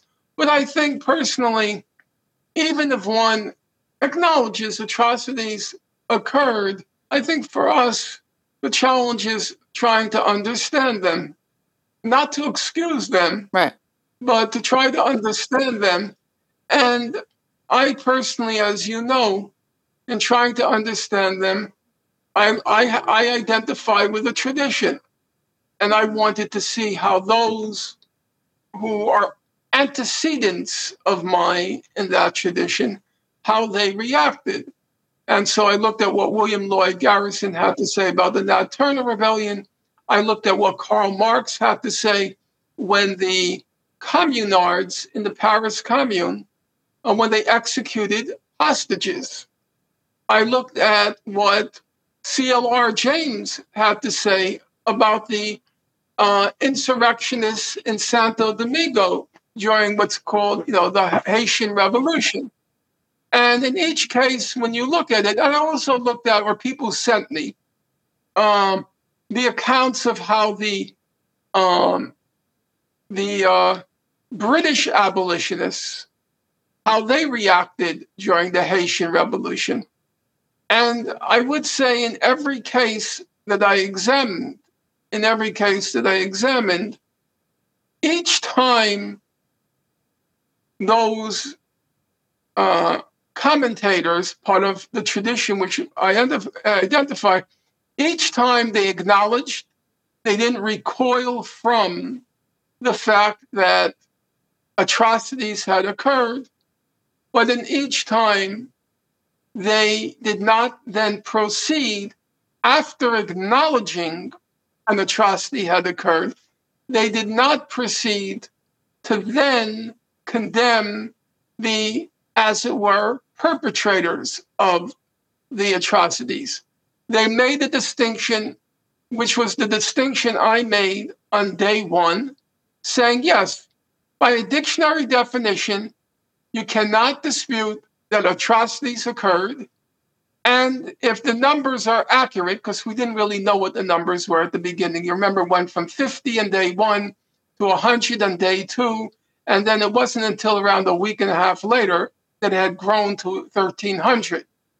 I said, you can't dispute that's a very significant magnitude. But there's a difference between, at least I believe, there's a difference between acknowledging that by a dictionary definition, atrocities occurred, and then the allocating of moral culpability, where I refuse to go to the second step and denounce those perpetrators of the acts. Many people said it made no sense. They said to me, if you acknowledge it's an atrocity, so you must be condemning the perpetrator of the atrocity. I said, well, I think sometimes life is more complicated than that. And as I said, I was very relieved to discover that's the approach that C.L.R. James took. That was the approach that Garrison took. An interesting fact, I was reading last night W.E.B. Du Bois's biography of John Brown. And Du Bois mentions that Garrison was very condemnatory of John Brown. He was, because Garrison was a pacifist, basically. But he wasn't condemnatory of Nat Turner. That's the interesting point. You see, he understood that John Brown was fair game. He was a responsible political actor, and who had freedom, right? And Garrison felt he made the wrong choice. By the way, John Brown was very condemnatory of the abolitionists. You know what he used to say about them? I'll quote him: "Talk, talk, talk." And he believed, obviously, he believed in action. Du Bois praises both of them. He won't take sides. He sees that Brown is an exalted figure, as are the abolitionists. So he doesn't take sides. But it was striking to me that whereas Garrison thought Brown was fair game, let's say, I'll criticize an ultra-leftist, or I'll criticize the slogan, from the river to the sea, Palestine will be free. However, I won't criticize it when I hear Palestinians singing it. I get it. I understand it, And now to just return to the point where we began, Israel's leading authority in international law is a fellow named Yoram Dinstein, Dinstein. And he was the president of Tel Aviv University. And he's written the classic works on the laws of war. And now I'm going to quote him in one of the classic works for your listeners and for your correspondent. There is no genuine difference between a premeditated attack against civilians and a reckless disregard of the principle of distinction. So we can agree, assuming the facts are right, that what Hamas did on October 7th was a premeditated attack against civilians. However, Dinstein goes on to say there's no difference between that and a reckless disregard of the principle of distinction. That means just indiscriminately firing, bombing, missiling, Well, if Professor Dinstein is right, then your correspondent is wrong. There is no difference from the point of view of law and, frankly, of morality.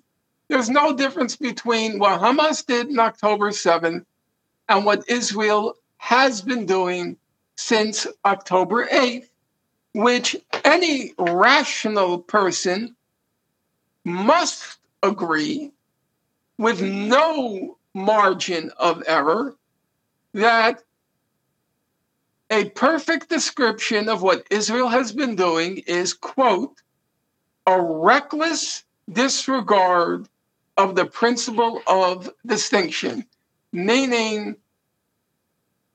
we don't care if they call themselves civilians or they call themselves Hamas, we're targeting them all. Yeah. So I think that's what a rational conclusion would be. Okay, great. Well, I'll send this to my friend. I should have you both on the show at the same time. I'm happy. I know that you are obviously the son of Holocaust survivors and actual survivors. I know a lot of people use that term, but your parents actually were in numerous camps. Her parents fled the Holocaust. And it would be an interesting conversation to see two people who have very different views on this. And speaking of the Holocaust, I wanted to show you this, Norman. I got this. Someone texted it to me when I was talking to the previous guest, Yumna Patel, and then I'm going to bring on our other guest, and Dan Kovalik, who, by the way, like you, also wrote a book critiquing cancel culture from the left. But Brad, can you show this image of the, I guess, the Israeli ambassador? Israel's envoy to the United Nations, Gilad Erdan, slammed the Security Council on Monday, that's today, for failing to condemn Hamas for its ruthless October 7th attack and reiterated Israel's position that, quote, those who call for an immediate ceasefire are ultimately asking to tie Israel's hands and keep Hamas's rule in Gaza. And can you zoom in on this? I just want Norman to see what they're wearing. Unfortunately, they're wearing Stars of David patches. Mm-hmm. Him and everyone sitting behind him. Mm-hmm. Which made me think, of course, of your book, The Holocaust Industry. Well, that's amusing because in fact, it's disgusting, but we'll call it amusing. What's amusing about that is that one of the tenets of what's called the new anti-Semitism and one of the principles of what's called the IHRA definition of the Holocaust is IHRA, meaning International Holocaust Remembrance Association.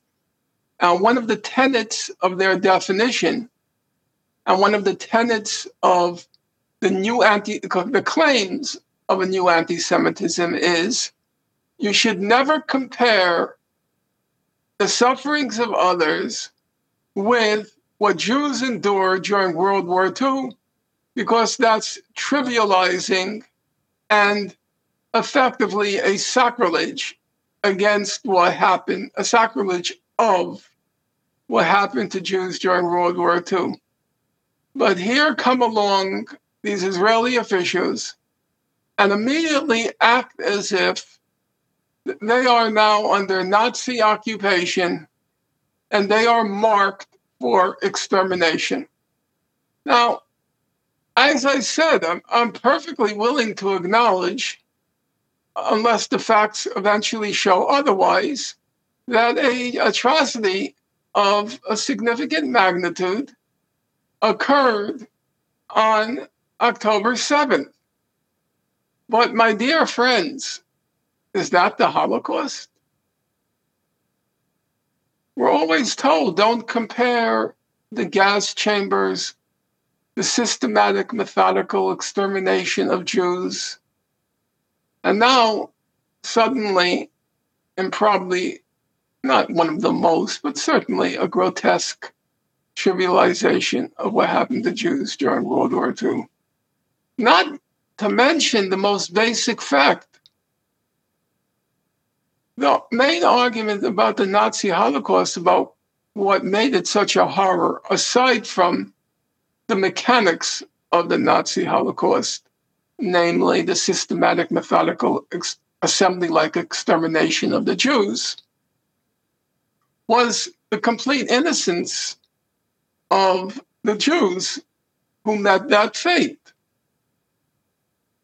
And the sheer barbarism of those who meted out that fate. But are we really going to compare the people of Gaza and what they endured? Really not since just the past 20 years, but 70% of them are refugees or descendants of refugees from 1948.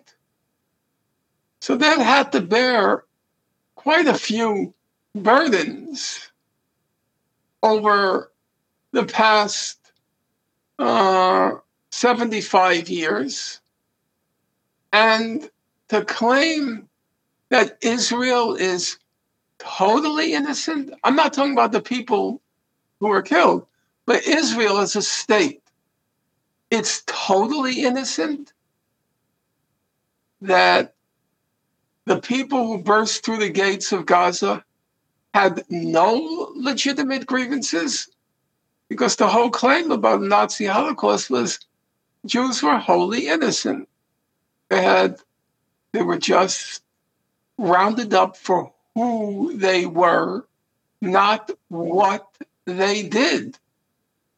But Israel wants to pretend that they also were punished for who they were, not what they did. Exactly. But is that an accurate depiction of the motivations or the anger, the fury, the rage of those who burst through the gates? People who were born into a concentration camp, people who had no future, had no past, had no present, people who lost a brother, a sister, a grandmother, a father during Israel's periodic mowings of the lawn. These were just anti-Semites as a result of their DNA. There was no legitimate grievances there. This pose by these folks in the UN of pristine innocence. They're innocent.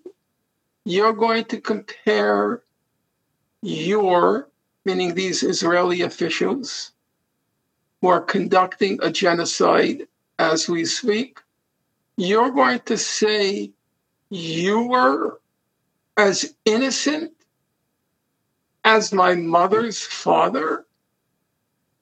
You're as innocent as my mother's mother, as my mother's two sisters, as my mother's brother? You are as innocent. You're officials of a state that confined 2.2 million people in a veritable concentration camp. People who had no prospect whatsoever of a life and were filled, consumed by rage and fury at the fact that their lives from the day of birth their lives had been destroyed. And you want to hear something? Ready for this? They were destroyed just because they were Palestinian. That's correct. They may not have committed any act of good or any act of evil. They were born into a concentration camp.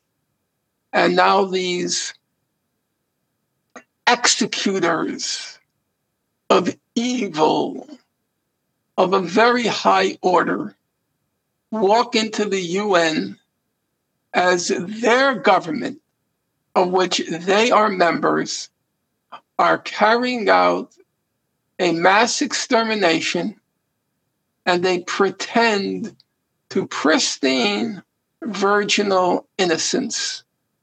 It's such a disgusting, grotesque mockery of the Nazi Holocaust for them to place themselves in the same category as my parents' respective families.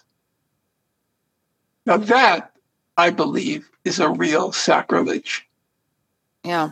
Well, thank you for that analysis and opening up like that, because I think I'll just leave it at that because you just put it so well. But it's infuriating to see people who, as you say, are perpetuating a genocide now try to hide behind the Holocaust, as if that should be the takeaway of the Holocaust, that we have license to do this. My late mother used to say, it's no accident that Jews invented the word chutzpah. Yeah.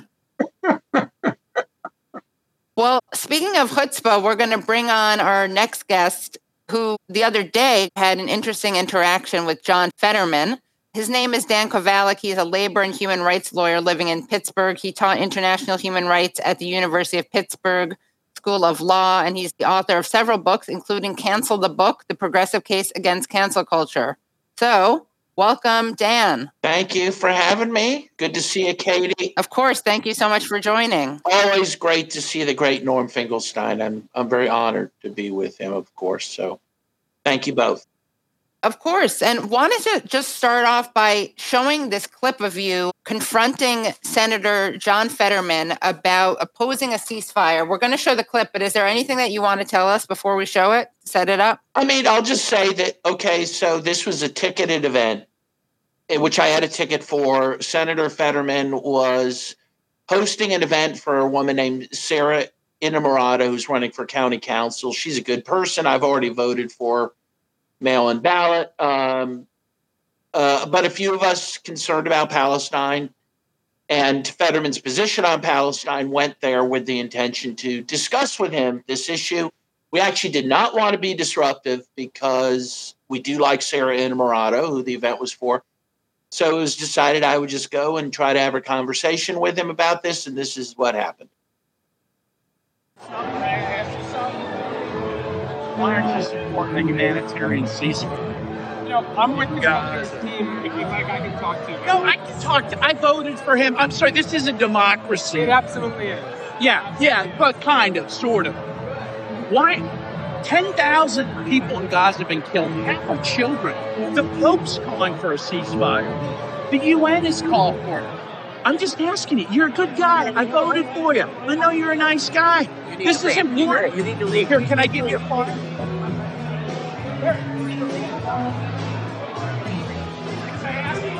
I asked you a question.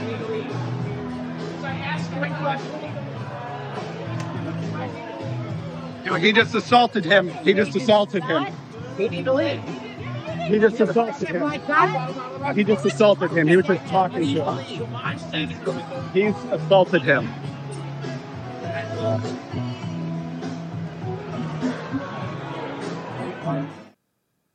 Great Rolling Stones song, I'm a big by the way. Stones fan, and yeah, cue the Stones. That was awesome, yeah. But so who was that? I thought he worked for Fetterman because he said that he had, but he doesn't.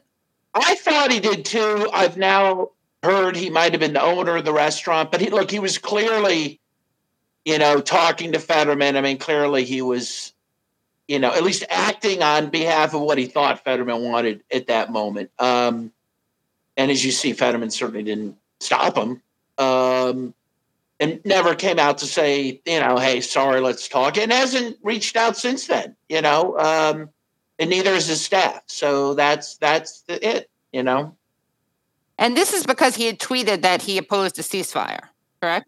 Yeah, he's been very vocal about not wanting a ceasefire. He's taking the line that supporting a ceasefire would be basically supporting Hamas, and we need to let Israel do what they need to do. And he receives, of course, a lot of money from AIPAC. Though, he's been, look, I don't want to say he's a disappointment because I sound naive, but, he sold himself as a man of the people. He used to be mayor of Braddock, a tiny steel town outside Pittsburgh. And he prided himself on trying to rebuild it for the people. And he was one of the people, he's famous for wearing a hoodie to the Senate, but not surprisingly, once he became senator, he's just like everybody else. But, I tried to appeal to his decency and humanity, and that's how it went. So didn't work, though, apparently. And he hasn't reached out. No. And he's made some statements to the press, and what he's said is he just tried to distance himself from the guy who threw me out, and he said, I'm very good at talking to my constituents, even about this issue. And he said that. He didn't say, I'm sorry that happened, or whatever. He just... You think he would be sorry? Yeah. Or at least pretend to be for his own... I mean, this is not helping him politically, so... The takeaway from this is never trust adult men in hoodies or in shorts. And definitely not in both. Yes. Or a guy dressed up like Fetterman. You notice the guy was dressed... The guy who threw me out had a fake bald that's cap. what I meant, the shorts. Yeah. Yeah. The whole thing was absurd. I mean, I'm almost embarrassed because the whole thing, it was, comedic in a certain way. I thought it was like the Big Lebowski or something. I would say, at the risk of exaggerating, I do believe these protests are having an impact. You see, Bernie Sanders is kind of Biden's left flank. So Biden, the past couple of days, has reiterated Israel has to abide by international law. Then Bernie says, just a little bit to the left, he says, Israel's killing thousands of innocent civilians.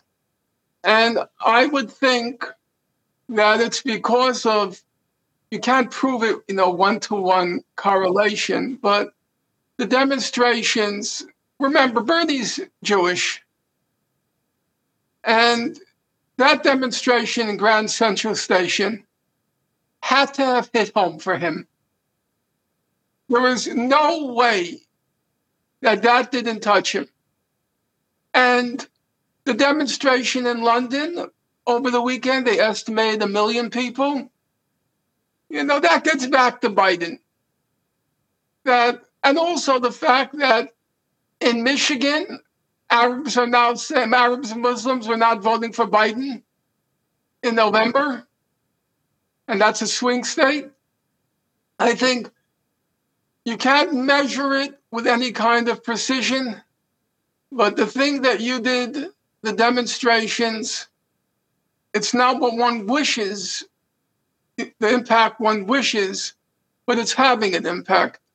I've had so many odd conversations. For example, the super in my building and a painter, because I had some damage from rain, they were in my apartment. And we never talk politics. We talk about the apartment. We talk about other people in the building. Never politics. And this time, the super said to me, so what do you think about what's going on in Gaza? And a lot of people are really wondering what is going on there. And of course, the powers that be, they don't like that. They like the politics to be decided behind closed doors between them. They're important. They have the Ivy League degrees. And everybody else, they have only one responsibility: on November 4th to go and vote. And otherwise, stay out. But now the people aren't staying out. And I'm not unrealistic, but I'm not cynical either. I see there are possibilities here, and we should all try to turn up the heat. But the demonstration in particular, well, the one in London and the one in Grand Central Station, was breathtaking. I couldn't get inside because they had closed it off from the subway. So I was in one of the entrances, then they had people leave. Then a bunch of us were outside. I would say more than a bunch. It was quite a large number outside who wanted to be inside. I'll just tell you, this is the second time an event of this sort happened. After 9/11, and I was already a mature adult at the time of 9/11. At the time of 9/11, I thought politics in the United States is going to be dead for the next 20 years, that the country is going to move radically to the right, and we might as well just give up. And of course, the leadership did, Bush, Cheney, Rumsfeld. They exploited the opportunity in every manner they could. However, it was a fact that not so long after 9/11, there were the largest demonstrations in world history opposing the war in Iraq in March 2003. And so it told you people were able to bounce back from the shock of 9/11, get their rational bearings, and understand, no, we don't want a war. Now, obviously, it didn't stop the war, but it still was a testament to the capacity of ordinary people to react with shock, react with trauma, but nonetheless, in short order, get their political bearings right. I mentioned that because the second time after October 7th, I did not believe it would be possible to talk to another Jewish person. That was such a shock. The magnitude. I thought, this is it. We're now back to square one. So imagine my surprise, my bewilderment, when I saw that demonstration in Grand Central Station. That young Jews who came from families, I'm sure many of the parents and grandparents were so outraged by what happened, so furious. And yet the young people, they got their bearings right. You can acknowledge something horrible happened October 7th, but guess what? That doesn't justify what came after. And let's remember what came before. Let's also remember the history that preceded October 7th. And so it was deeply stirring, deeply moving, a testament to Jews in particular, but to humanity in general. The capacity to rationally, as it were, size up the situation and to proceed. I saw Jews with their kippah. Yeah, a lot of people were wearing yarmulkes. I was flabbergasted. Next week, I'm doing a panel show with a bunch of people, including Roz Pachesky, who's 81 and who was arrested there, and some other young person from Jewish Voice for Peace. They're going to be on the panel too. And then Orthodox rabbi and a Reform rabbi. They're all going to be on this panel I'm doing next week because I want to show people the Jews who are not represented by AIPAC. But I just wanted to follow up with what you're saying, both of you, about this protest. I wanted to show you what Karine Jean-Pierre, a White House spokesperson, Karine Jean-Pierre, was asked about protests critical of Israel. Let's hear what she had to say. She's not quite as appreciative as you are, Norman. Spoiler alert. I think the anti-Israel protesters in this country are extremists. What I can say is what we've been very clear about this. When it comes to anti-Semitism, there is no place We have to make sure that we speak against it very loud and be very clear about that. Remember, what the president when the president decided to run for president is what he saw in Charlottesville in 2017, when he saw neo-Nazis marching down the streets of Charlottesville with vile anti-Semitic just hatred. And he was very clear then, and he's very clear now. He's taken actions against this over the past 2 years, and he's continued to be clear. There is no place for this type of vile and despite this kind of rhetoric. And we hear you guys, though, talk about extremists all the time. It is usually about MAGA extremists. So what about these protesters who are making Jewish students feel unsafe on college campuses? Are they extremists? I've been very, very clear. We are calling out any form of hate. Any form of hate. It is not acceptable. It should not be acceptable here. And we are going to continue to call that out. And let me be very clear. This is a president that has continued to have that fight in his office, in this administration. You know, when he repealed Trump's Muslim ban on his first day in office, that is something that this president did. He also established an inter-policy committee to counter Islamophobia, anti-Semitism, and related forms of bias and discrimination. We have taken this very, very, very seriously, from the president all the way on down. That's a good testimony, a revealing testimony to woke politics. She's Black, she's a woman, she's a lesbian. She gets 3 checks in the woke accounting book. She gets 3 checks. And she describes the protesters as being neo-Nazis, anti-Semites. Really? Can you hold up that picture again from Grand Central Station? Yeah, here are the Nazis. Can't you see all the Nazis wearing the T-shirt that says "Not in my name," which means they're all Jewish? And Jews say ceasefire now. Right? Can't you see all the Nazis, all the anti-Semites, and why not throw in Holocaust deniers while you're at it? That to me is the essence of woke politics. As Cornel West puts it, black faces in high places. That's all it is. That's all that it comes down to. And it's good. It's a good education. It's a good education. Does anyone know who the guy asking the question is? I think he was from Fox. He's obviously a right-winger. No idea. I don't watch television, so I have no idea.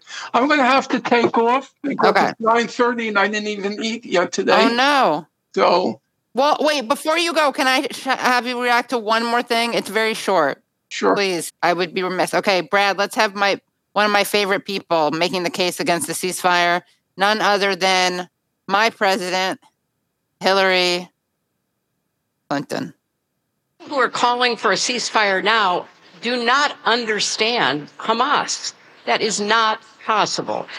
It would be such a gift to Hamas because they would spend whatever time there was a ceasefire in effect rebuilding their armaments, creating stronger positions to be able to fend off an eventual assault by the Israelis. So we're in a very different world. I don't think it had to be the world we're in, but that's where we are, and we've got to figure our way forward through it. Okay. If only she had been elected, and it would have been a different world. It would have been like Libya. She did such a beautiful job in Libya.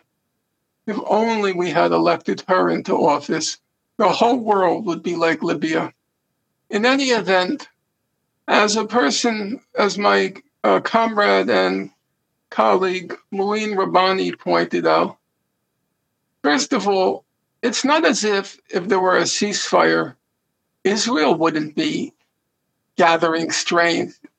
Israel wouldn't be also trying to prepare for the next round. I'm not going to deny that, yes, Hamas will take advantage of it, but it's not as if Israel is just going to sit on its hands during that period.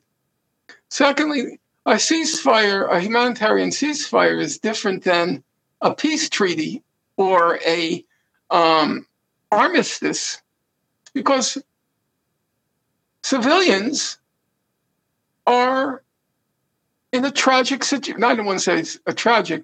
Civilians are in a horrible situation. It's showing some humanity to the civilians who are suffering. So it's not as if somebody is saying you're going to end hostilities. Personally, I would want to end the hostilities, but that's not what a humanitarian ceasefire is. It's for people who are wounded, who need medical care. It's to enable food, water, electricity, and fuel into Gaza. That's the purpose of humanitarian ceasefires. Even during the war in Vietnam, now you guys, I know the war in Vietnam is like the War of the Roses, but during the war in Vietnam, there were humanitarian ceasefires, for example, during the at Christmas time. They called for a humanitarian ceasefire. That's not unprecedented. So the refusal to even grant that, to mercilessly ground these people into dust, I don't know. To my recollection, now I could be wrong about this, but this is the first time, I think, that I know people are going to say, what about the case of Rwanda and certain other cases, but where a state openly announces that it's engaging in a war of genocide. That's, to me, it's quite unusual. It's also unusual, without going through the history, because it will take us too much time. Before Operation Cast Lead in 2008-9, and right after, the Israelis made a lot of very brazen statements, like Foreign Minister Tzipi Livni. She said, I ordered the people to carry on like hooligans. That's the expression. I ordered our soldiers to carry on like hooligans, and that's what they did. After Operation Cast Lead, the Israelis realized they have a problem. And the problem had a name. The name was Goldstone. Richard Goldstone had published this report, which said that Israel was guilty of war crimes and crimes against humanity, and possible crimes against humanity. And that looked like a real possibility it would go to the International Criminal Court. So Israel learned a lesson from that. The lesson was, don't say things like that in public. You know, you do it, but you don't say it. And so if you look at Operation Protective Edge in 2014, the Israelis made very few, if any, self-incriminating statements. But when it came to this, they thought now the ground was clear. They could say anything. And they went back to their old ways, which was essentially, effectively declaring a war of genocide against the people of Gaza.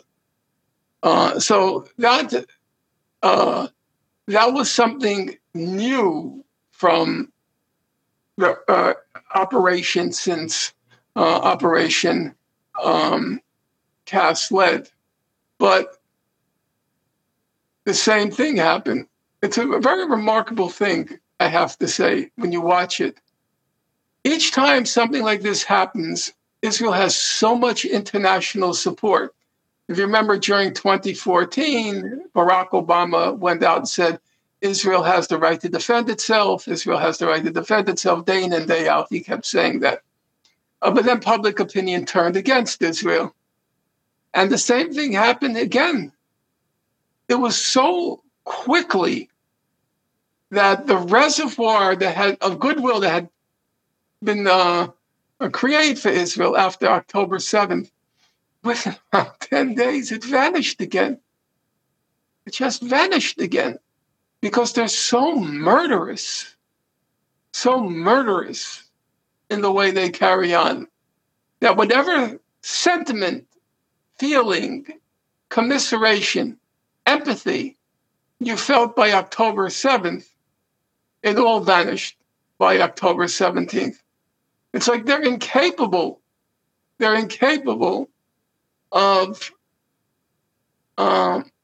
valuing that sympathy and immediately abuse it in ways which are frankly revolting and horrifying. I don't know where things are headed now, but we're in a more difficult situation, I think, than at any point in the war in Ukraine. We will hear, I understand, but I could be wrong, within a week from the Hezbollah what they plan to do. And then all bets are off. All bets are off. Well, speaking of, I can play this. You don't have to wait for this, but I'd be remiss if I didn't play Bibi's new genocidal speech. Do you want to see it before? It'll be a good appetite suppressant. You won't be hungry.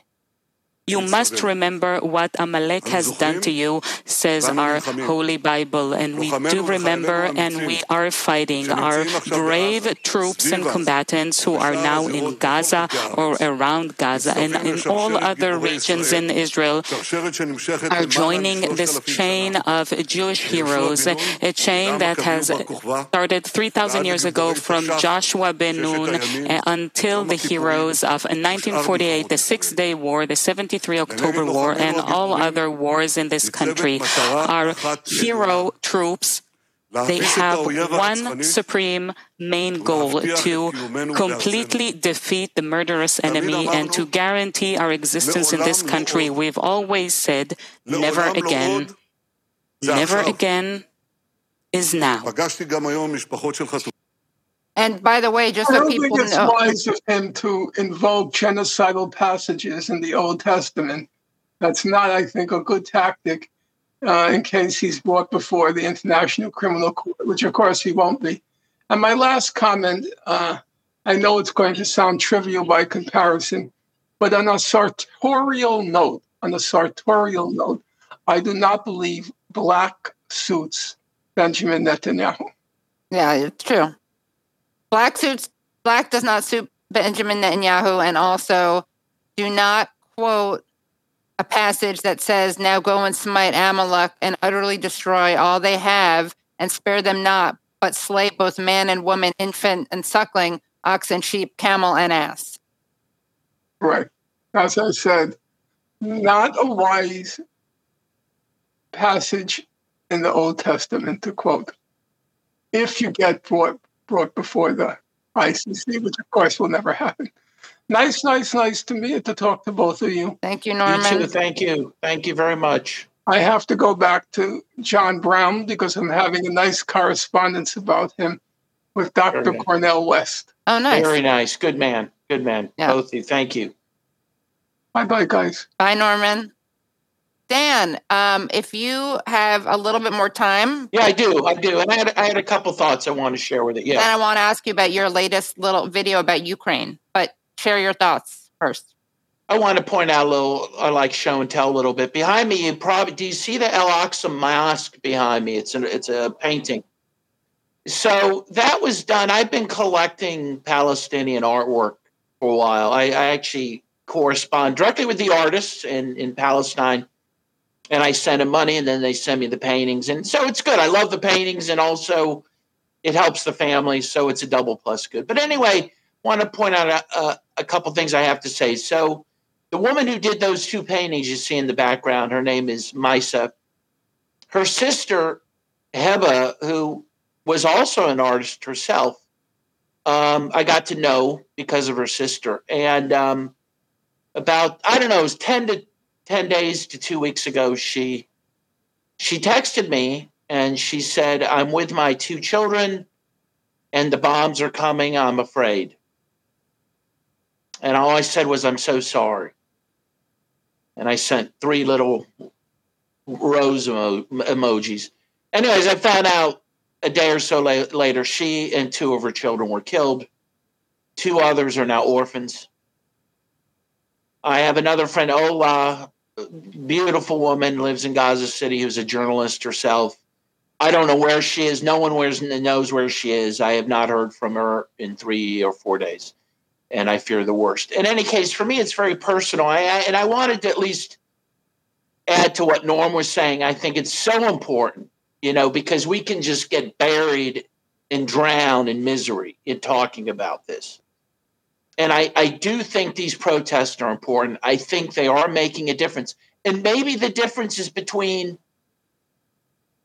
10,000 people dying and 50,000 people dying in the end. I don't know. But the point is, it's worth it to save that extra amount of people, And I do think that we have the power to do that. And that's why, I confronted Fetterman. I'm trying to protest any way I can. I just can't watch these videos and that we're all watching and the babies being pulled out of rubble and whatnot and do something. But I thought Norm put it very, very well. And by the way, what was the paper you were trying to hand John Fetterman? There was a very short paper we did. It was a little leaflet that we did that was going through basically what's happened, the water and electricity being cut off, thousands of people that died, the children that have died.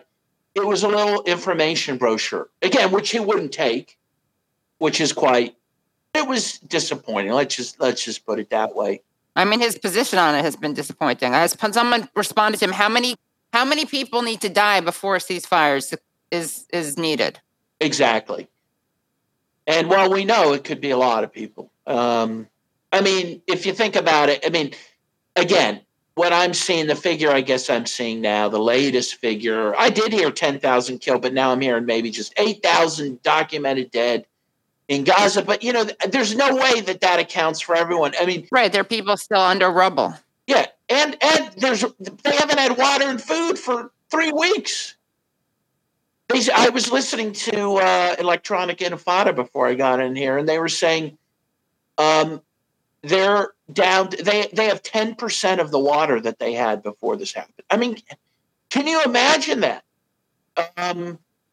It's going to be tens of thousands of people dead, and again, about half or so will be children, and it's just appalling. So, okay, but you had some questions too. Yeah. So I see that you had a video where you said there's more evidence that the U.S. killed peace in Ukraine. Yeah, the former chancellor of Germany, and I'm trying to remember his name. He was a social democrat, Schroeder, maybe Gerhard Schroeder, and I guess he's friends with Putin. So he was given his friendship with Putin, he was part of helping mediate negotiations between Putin and Zelensky, and he says that they had a deal in principle. We've heard this before, but he's corroborating that they had a deal in principle back in March or April of last year. So that would have been a month or two after the war had started, for a total peace. And he said the U.S. intervened to stop it. And of course, we know how they intervened. They intervened through their puppet in the UK, Boris Johnson, who went to Kiev and told Zelensky, don't sign that deal. Or I guess he might have even signed at least the outline of the deal, but he said, don't abide by it. And he's not the first person who said that. Actually, the other person I'm remembering saying it was an Israeli. Naftali Bennett. Naftali Bennett also said that because apparently he was involved in the negotiations. So I think it's pretty certain now that war could have been over in 1 or 2 months. And can you imagine the hundreds of thousands of lives that would have been saved? And apparently all of Ukraine would have been saved as part of Ukraine. That is that apparently, according to that deal, Russia wouldn't have taken any territory. And that deal's off the table now. They will take the Donbass for sure. And I've been to the Donbass twice in the last year. I've been there since the special military operations began. But that's another topic for another time. But and this does follow this pattern. We know that Henry Kissinger acted behind the scenes in 1968 to kill a peace deal that Johnson was working on with the Vietnamese. We know that the Clinton administration twice killed peace deals in the former Yugoslavia that would have prevented the slaughter there. And we know that the U.S. has prevented peace in Ukraine, and of course Biden's doing everything to prevent any sort of ceasefire or peace breaking out in the Middle East at this point. It's it's a very troubling thing that people need to be aware of, and I hope they are. Tell us a little bit about your Donbass visits. What brought you there and what you saw and learned? Yeah, well, of course I went there because it's an important place to be, as Gaza would be right now. Although Gaza would be, I would think, almost impossible to get into. The Donbass was not as hard to get into, but it had its difficulties. Of course, I wanted to go to see what was happening. I went to Donetsk twice, and that's about a 27-hour train ride from Moscow, which I took. And once I drove it too, and that in itself was quite an experience. But anyway, so I went to Donetsk twice, which is in the Donbass. It's one of the two republics, in addition to Luhansk, which held referenda in 2014 to become autonomous from Ukraine, not to join Russia, but to become autonomous. And, it was very interesting to be there because the truth is, it does not feel like an occupied place, by the Russians. I mean, people by and large are glad the Russians are there because, as we know, as you and I know, Katie, this war did not start last year. It started in 2014 when the government in Kiev began attacking its own people in the Donbass, and 14,000 people died before Russia began its special military operations in February of 2022. And, the truth is the people there wanted Russia to intervene back then to protect them, is the truth of it. And actually, interestingly, I met in Donetsk with the head of the Communist Party there.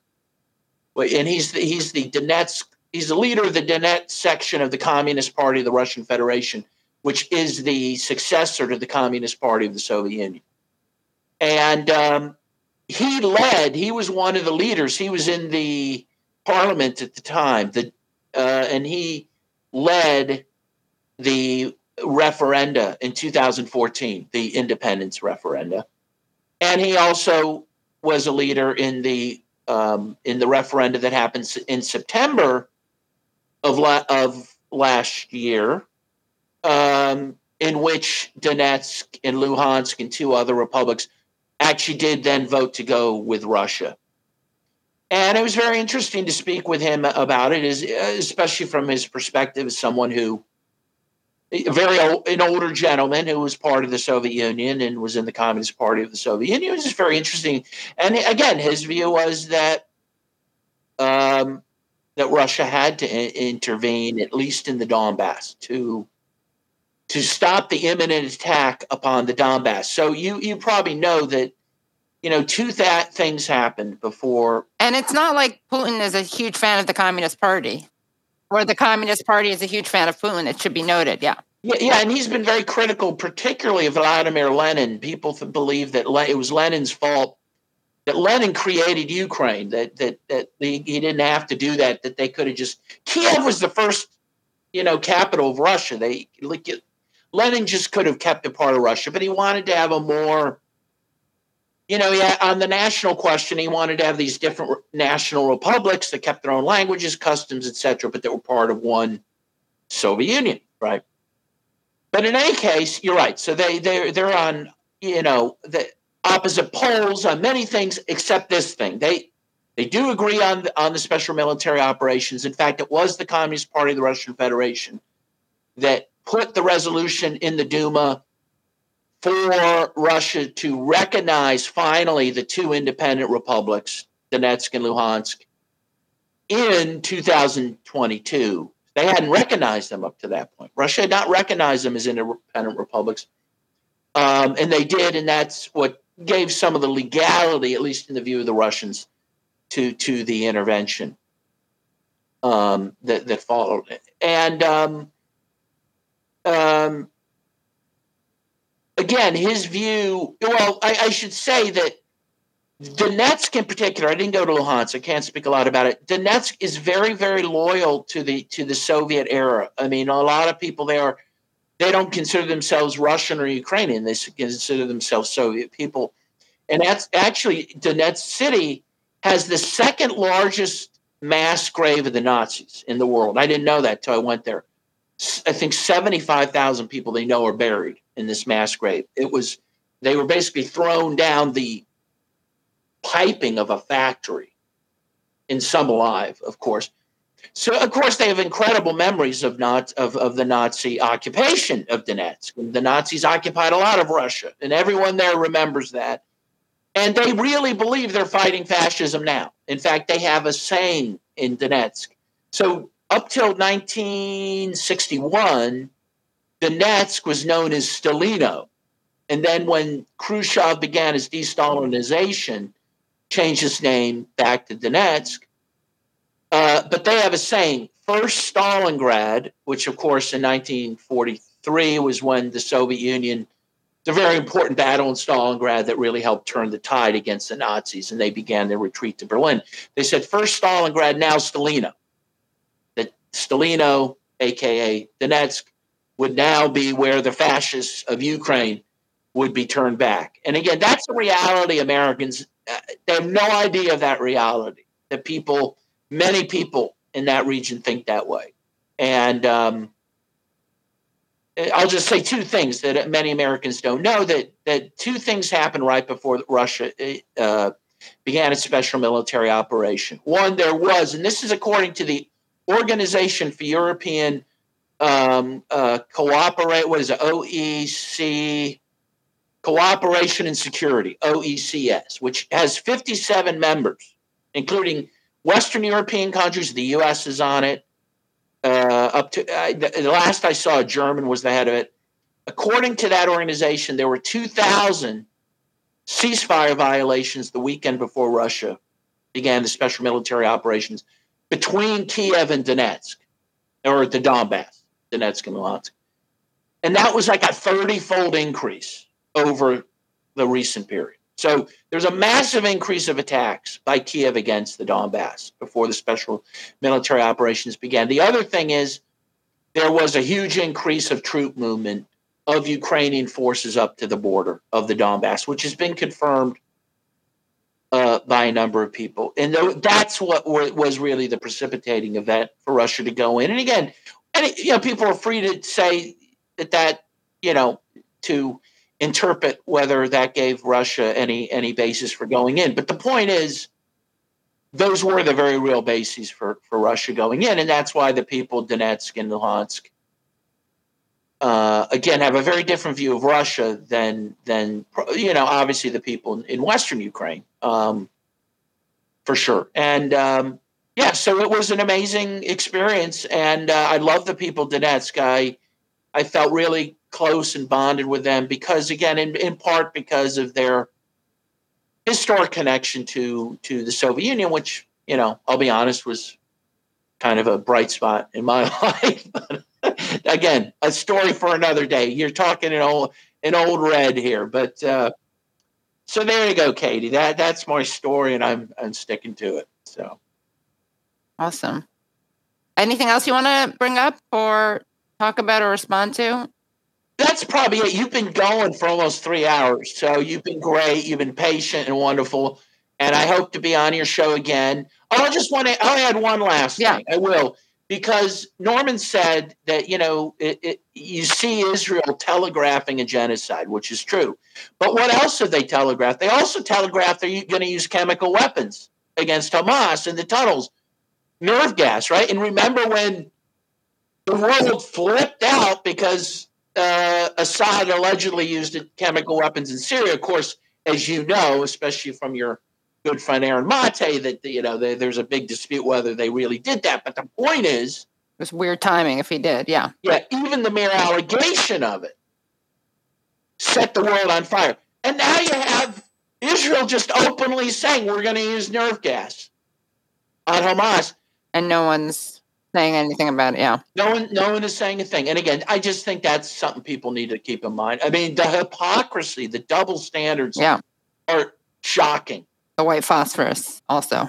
And the white phosphorus that, again, Israel's that they lie about. Well, first they tried to lie, and then Human Rights Watch was like, no, you're using it. Yeah. And you can clearly see it in some of the videos and whatnot. And of course that causes cancer and other diseases. But it's an incredible thing. But hey, I was glad to be on your show. Really honored to be with you and with Norm Finkelstein. And, hey, I hope to be on again. So thank you. Yeah, definitely. And good job interrupting, trying to get Fetterman to look at the case for a ceasefire. Well, thank you. I appreciate it. Again, as Norm said, we have to do everything we can to stop this war. And we have the power to do it. I really do think we have the power, or at least to make it less worse. And that's worth it. I mean, that's worth it. Yeah. So, yeah. Okay. Okay. Well, thank you so much, Dan. And where can people find you? Well, I'm on Twitter at Daniel M. Kovalik, Kovalik.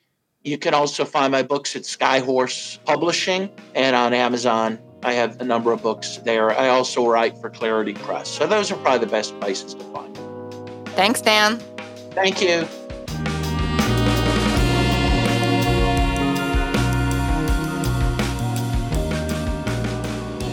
Thanks again for listening to The Katie Halper Show. If you like the show, please join the Patreon at patreon.com/The Katie Halper Show. Again, that's patreon.com/The Katie Halper Show.